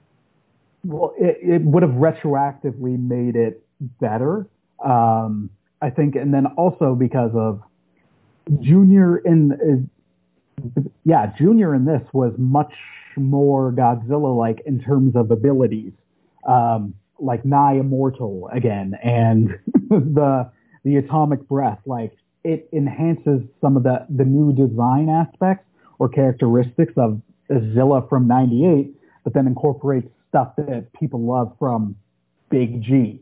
And then also because you knew what you were getting to a degree from the 1998 movie, that makes it a lot easier to digest. Yeah. And then the next one, only got a few notes on this one. It's called Godzilla vs. M, which is not the official title. It's just what has been attached to it. This was Shusuke Kaneko's first proposal for a Godzilla film. So this is the guy who did, I'll do the whole title, Godzilla, Mothra, and King Ghidorah, giant monsters all out attack. And he also directed the Heisei Gamera trilogy. So this was his first proposal. Fantastic. Yeah. The handful of details that I can give you for that is that it would have been set in an alternate history universe and had Godzilla fight an astronaut inhabited by a benevolent alien who transforms into a giant. So I guess you could have called it Godzilla versus Ultraman? Or Jet Jaguar would finally get his reappearance.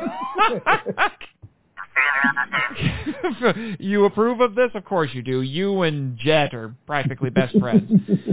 Yeah, it's like, Jimmy, Jet you're my sidekick, but Jet is your sidekick, so it's like this hierarchy of sidekicks. It's kind of funny. Yeah. Jet needs, there is also an episode of Ultraman Powered kind of like this, to be honest. I think I've heard about that one. Yeah. It also featured a father-daughter dynamic that would find its way into GMK, and actually it's honestly one of the best parts of GMK is the relationship between the reporter girl and her father. I think this one, I don't have enough information to be like really into it. But the idea of Godzilla fighting a giant mech, like that's par for the course and most of the time color me interested. And it's also very Millennium in the sense of it's an alternate history. Nothing else except for the original has any continuity. Yeah, the alternate history part did make its way into GMK as well, because the Japan in that has different laws related to the military compared to reality. Right. Yeah, we only got a couple more left. Let's see if we can get through them. We can get through them because we're running low on time. Yeah, here we go. We got another. Actually, the next two are basically American attempts at a Godzilla film. Yep. So Godzilla Reborn. This was intended to be a sequel to the dubbed version of Godzilla 2000. Which I'm going to say right now is already kind of a weird concept. So it's basically saying that the dubbed version exists and it's a little pocket universe. Well, the thing is, Toho also is on the record as saying, like, the dubbed version of Godzilla 2000 is the better movie. So it's the rare time that the American version of a Japanese Godzilla movie is actually better. Well, that's because it lets all of us know that there's a little bit of Godzilla in all of us. So it was to be made for $20 million and have Toho special effects text. It would have been directed by Joe Dante, set in Hawaii, and featured another monster named Miba. Miba, yeah. Now, Joe Dante, for those who don't know, is the visionary director behind such films as Gremlins. Always with the Gremlins. He's done a lot of other things, but Gremlins is really high on the list. Right. The scenes were to be funny and satirical. The human scenes were to be funny and satirical, but the monster scenes were to be serious. The main character is a TV reporter looking for a story.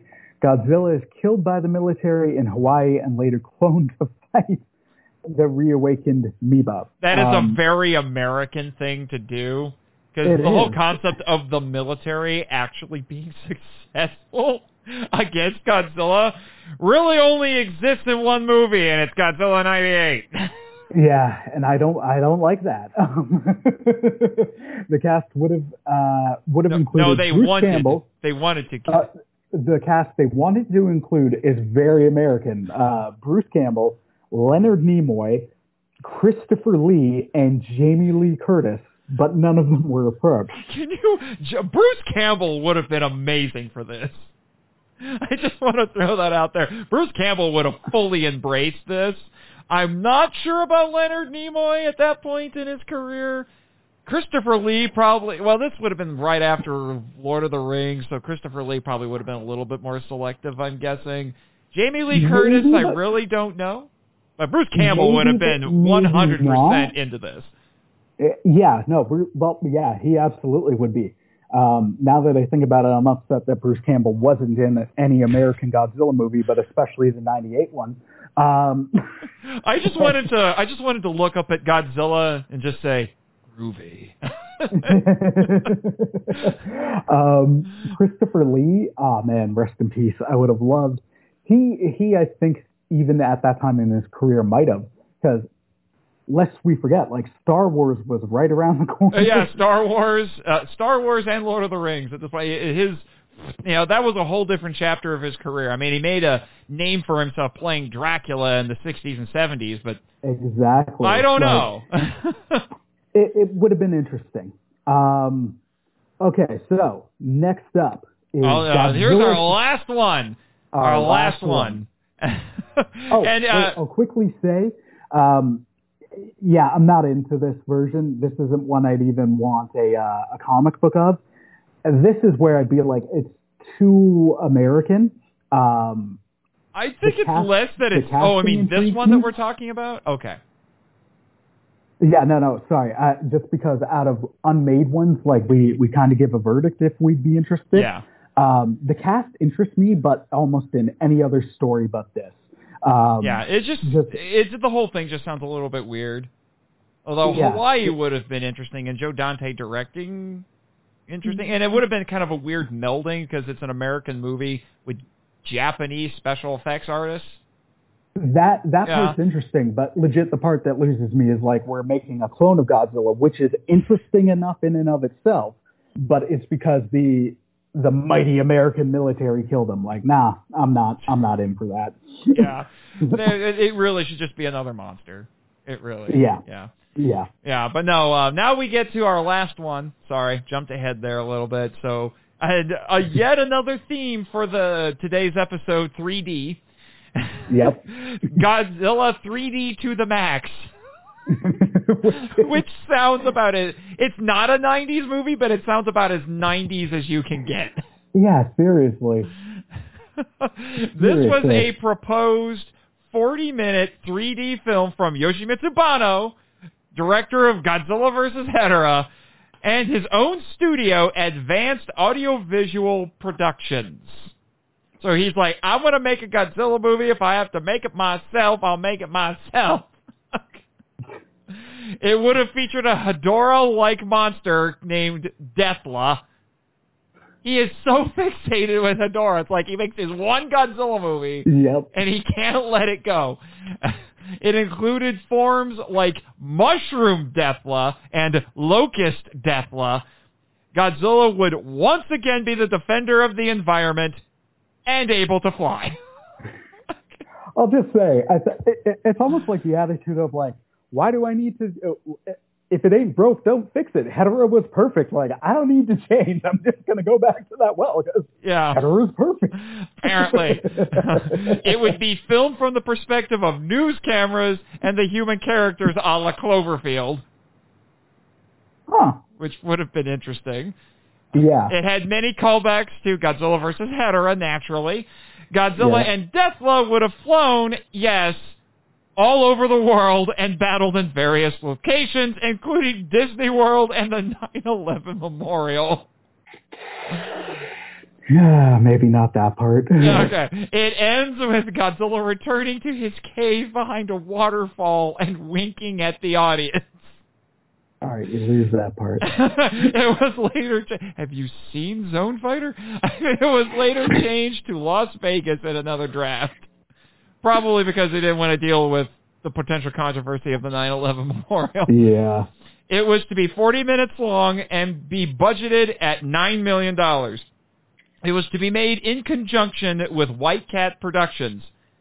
A later draft would have had two brothers and a sister whose father died in the 9/11 attacks. Godzilla attacking Dethla with his... and Godzilla... let me start that over.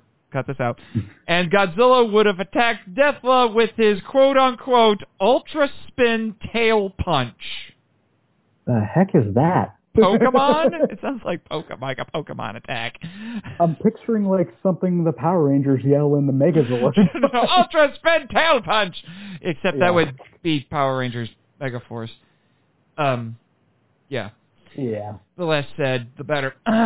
Brian Rogers and Roger Holden, that's only mildly confusing, of Terminator 2 3D Battle Across Time, were set to produce.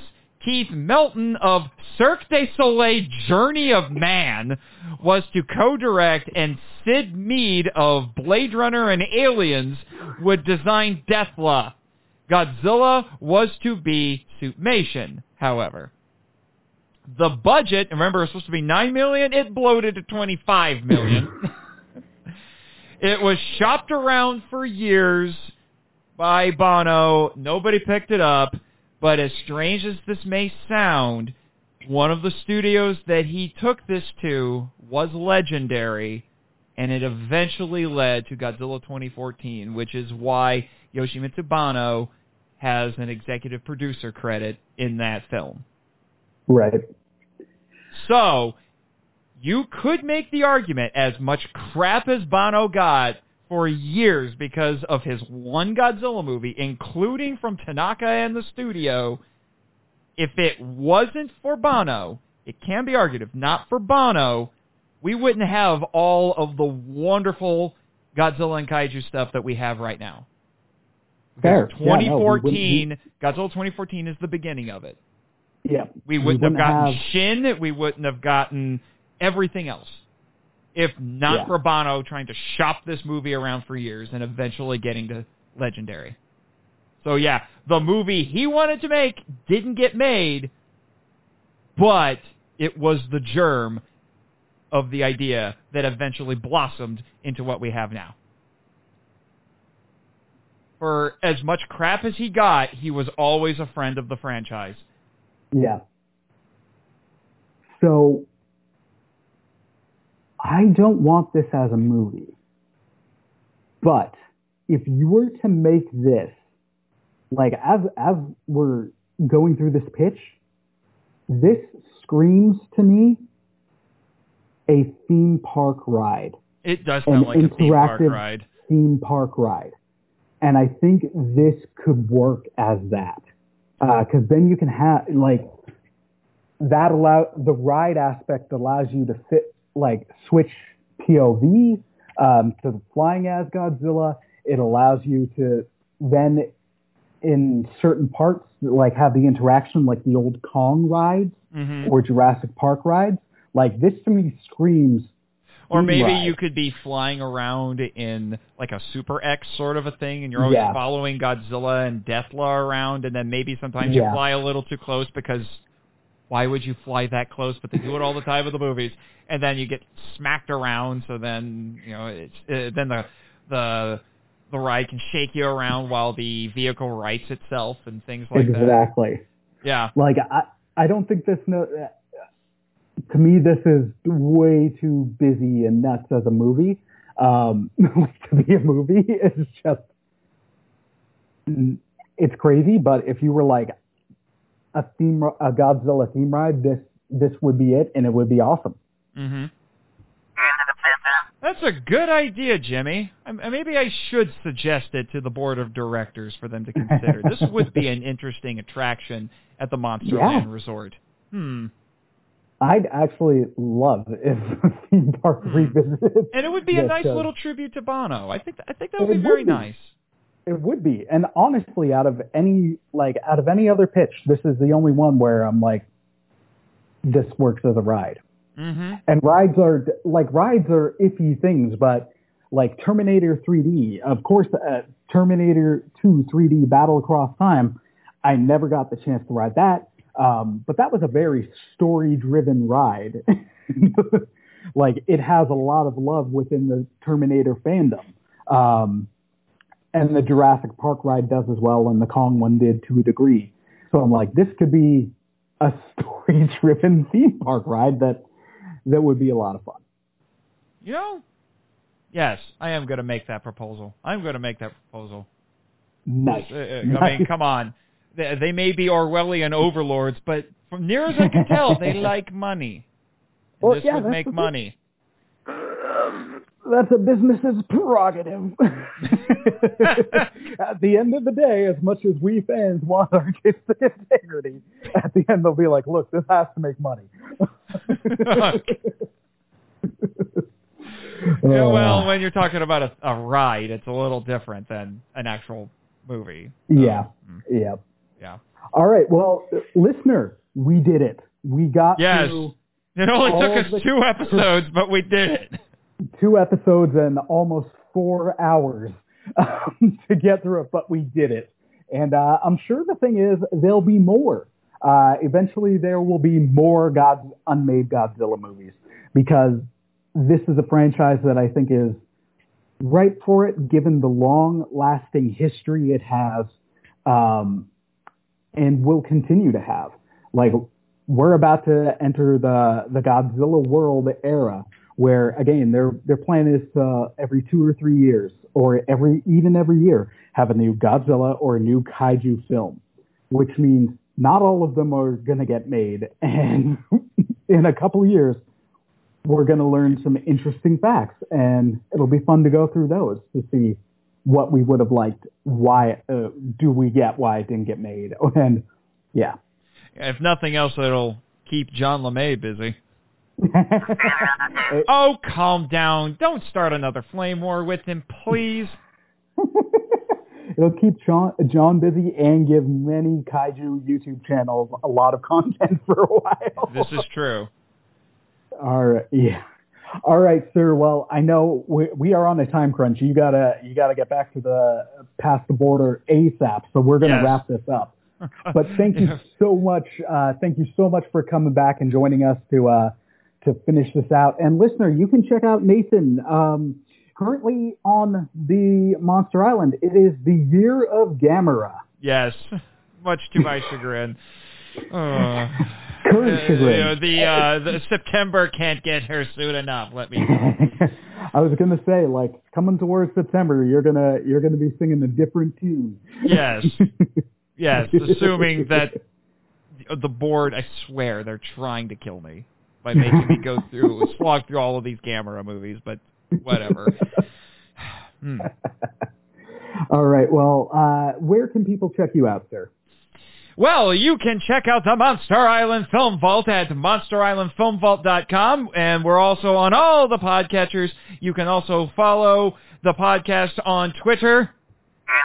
Yes, and follow Jimmy on Twitter, too. Those handles are The Monster Isla 1 and at NASA Jimmy, and then there's also at MIFV_legal team, which is Raymond Martin, who's the resident lawyer on Monster Island, and also my pseudo-sister clone, Crystal Lady Jessica, at Crystal Lady Jess 1. I believe I got everybody. Oh, yes, and the board. Follow the board on Twitter at Monster Isla BOD, whatever. And also, I am an author. Sorry. Say it. What were you saying? I just wanted to jump in and steal your line. You have fulfilled your contractual obligations. Yes, I have fulfilled my contractual obligations. I will not be shot into space for one more day. And not to be confused with that horrible Spider-Man story. But yeah, nope. And then I am also a professional author and writer. You can check out my writings on my website, NathanJSMarchand.com, because yes, I have 2 middle initials and had to use them because the domain name NathanMarchand.com was already taken. I'm going to find that guy and I'm going to unmake him. This took a dark turn. Deleted! Anyway. And then you can follow... also, the podcast is on Instagram and Facebook, and then I bring that up because I also have a professional Facebook page called The Worlds of Nathan Marchand, and you can follow my author Twitter, my professional Twitter, at Nathan Marchand 7. I believe that is everything that I need to bring up, other than the fact that I do have a new book out in print called Zorzum and the God Who Devours. It's a sword and sorcery story with a barbarian cooler than Conan, and I co-wrote it with my friends Nick Cade and Aaron Brosman. Nice. There you go. Awesome. All right. Well, Nathan, as always, thank you for coming here. I love doing these kaiju-themed episodes with you. Feel free to have me back. Thank you for listening. Oh, dude, I'll definitely have you back. I'm your new favorite guest. Just admit it. Everyone's my favorite. Yes. Oh. All right. Well, dear listeners, thank you for listening. I hope you enjoyed today's episode. God bless my friends and take care. Peace. Sayonara.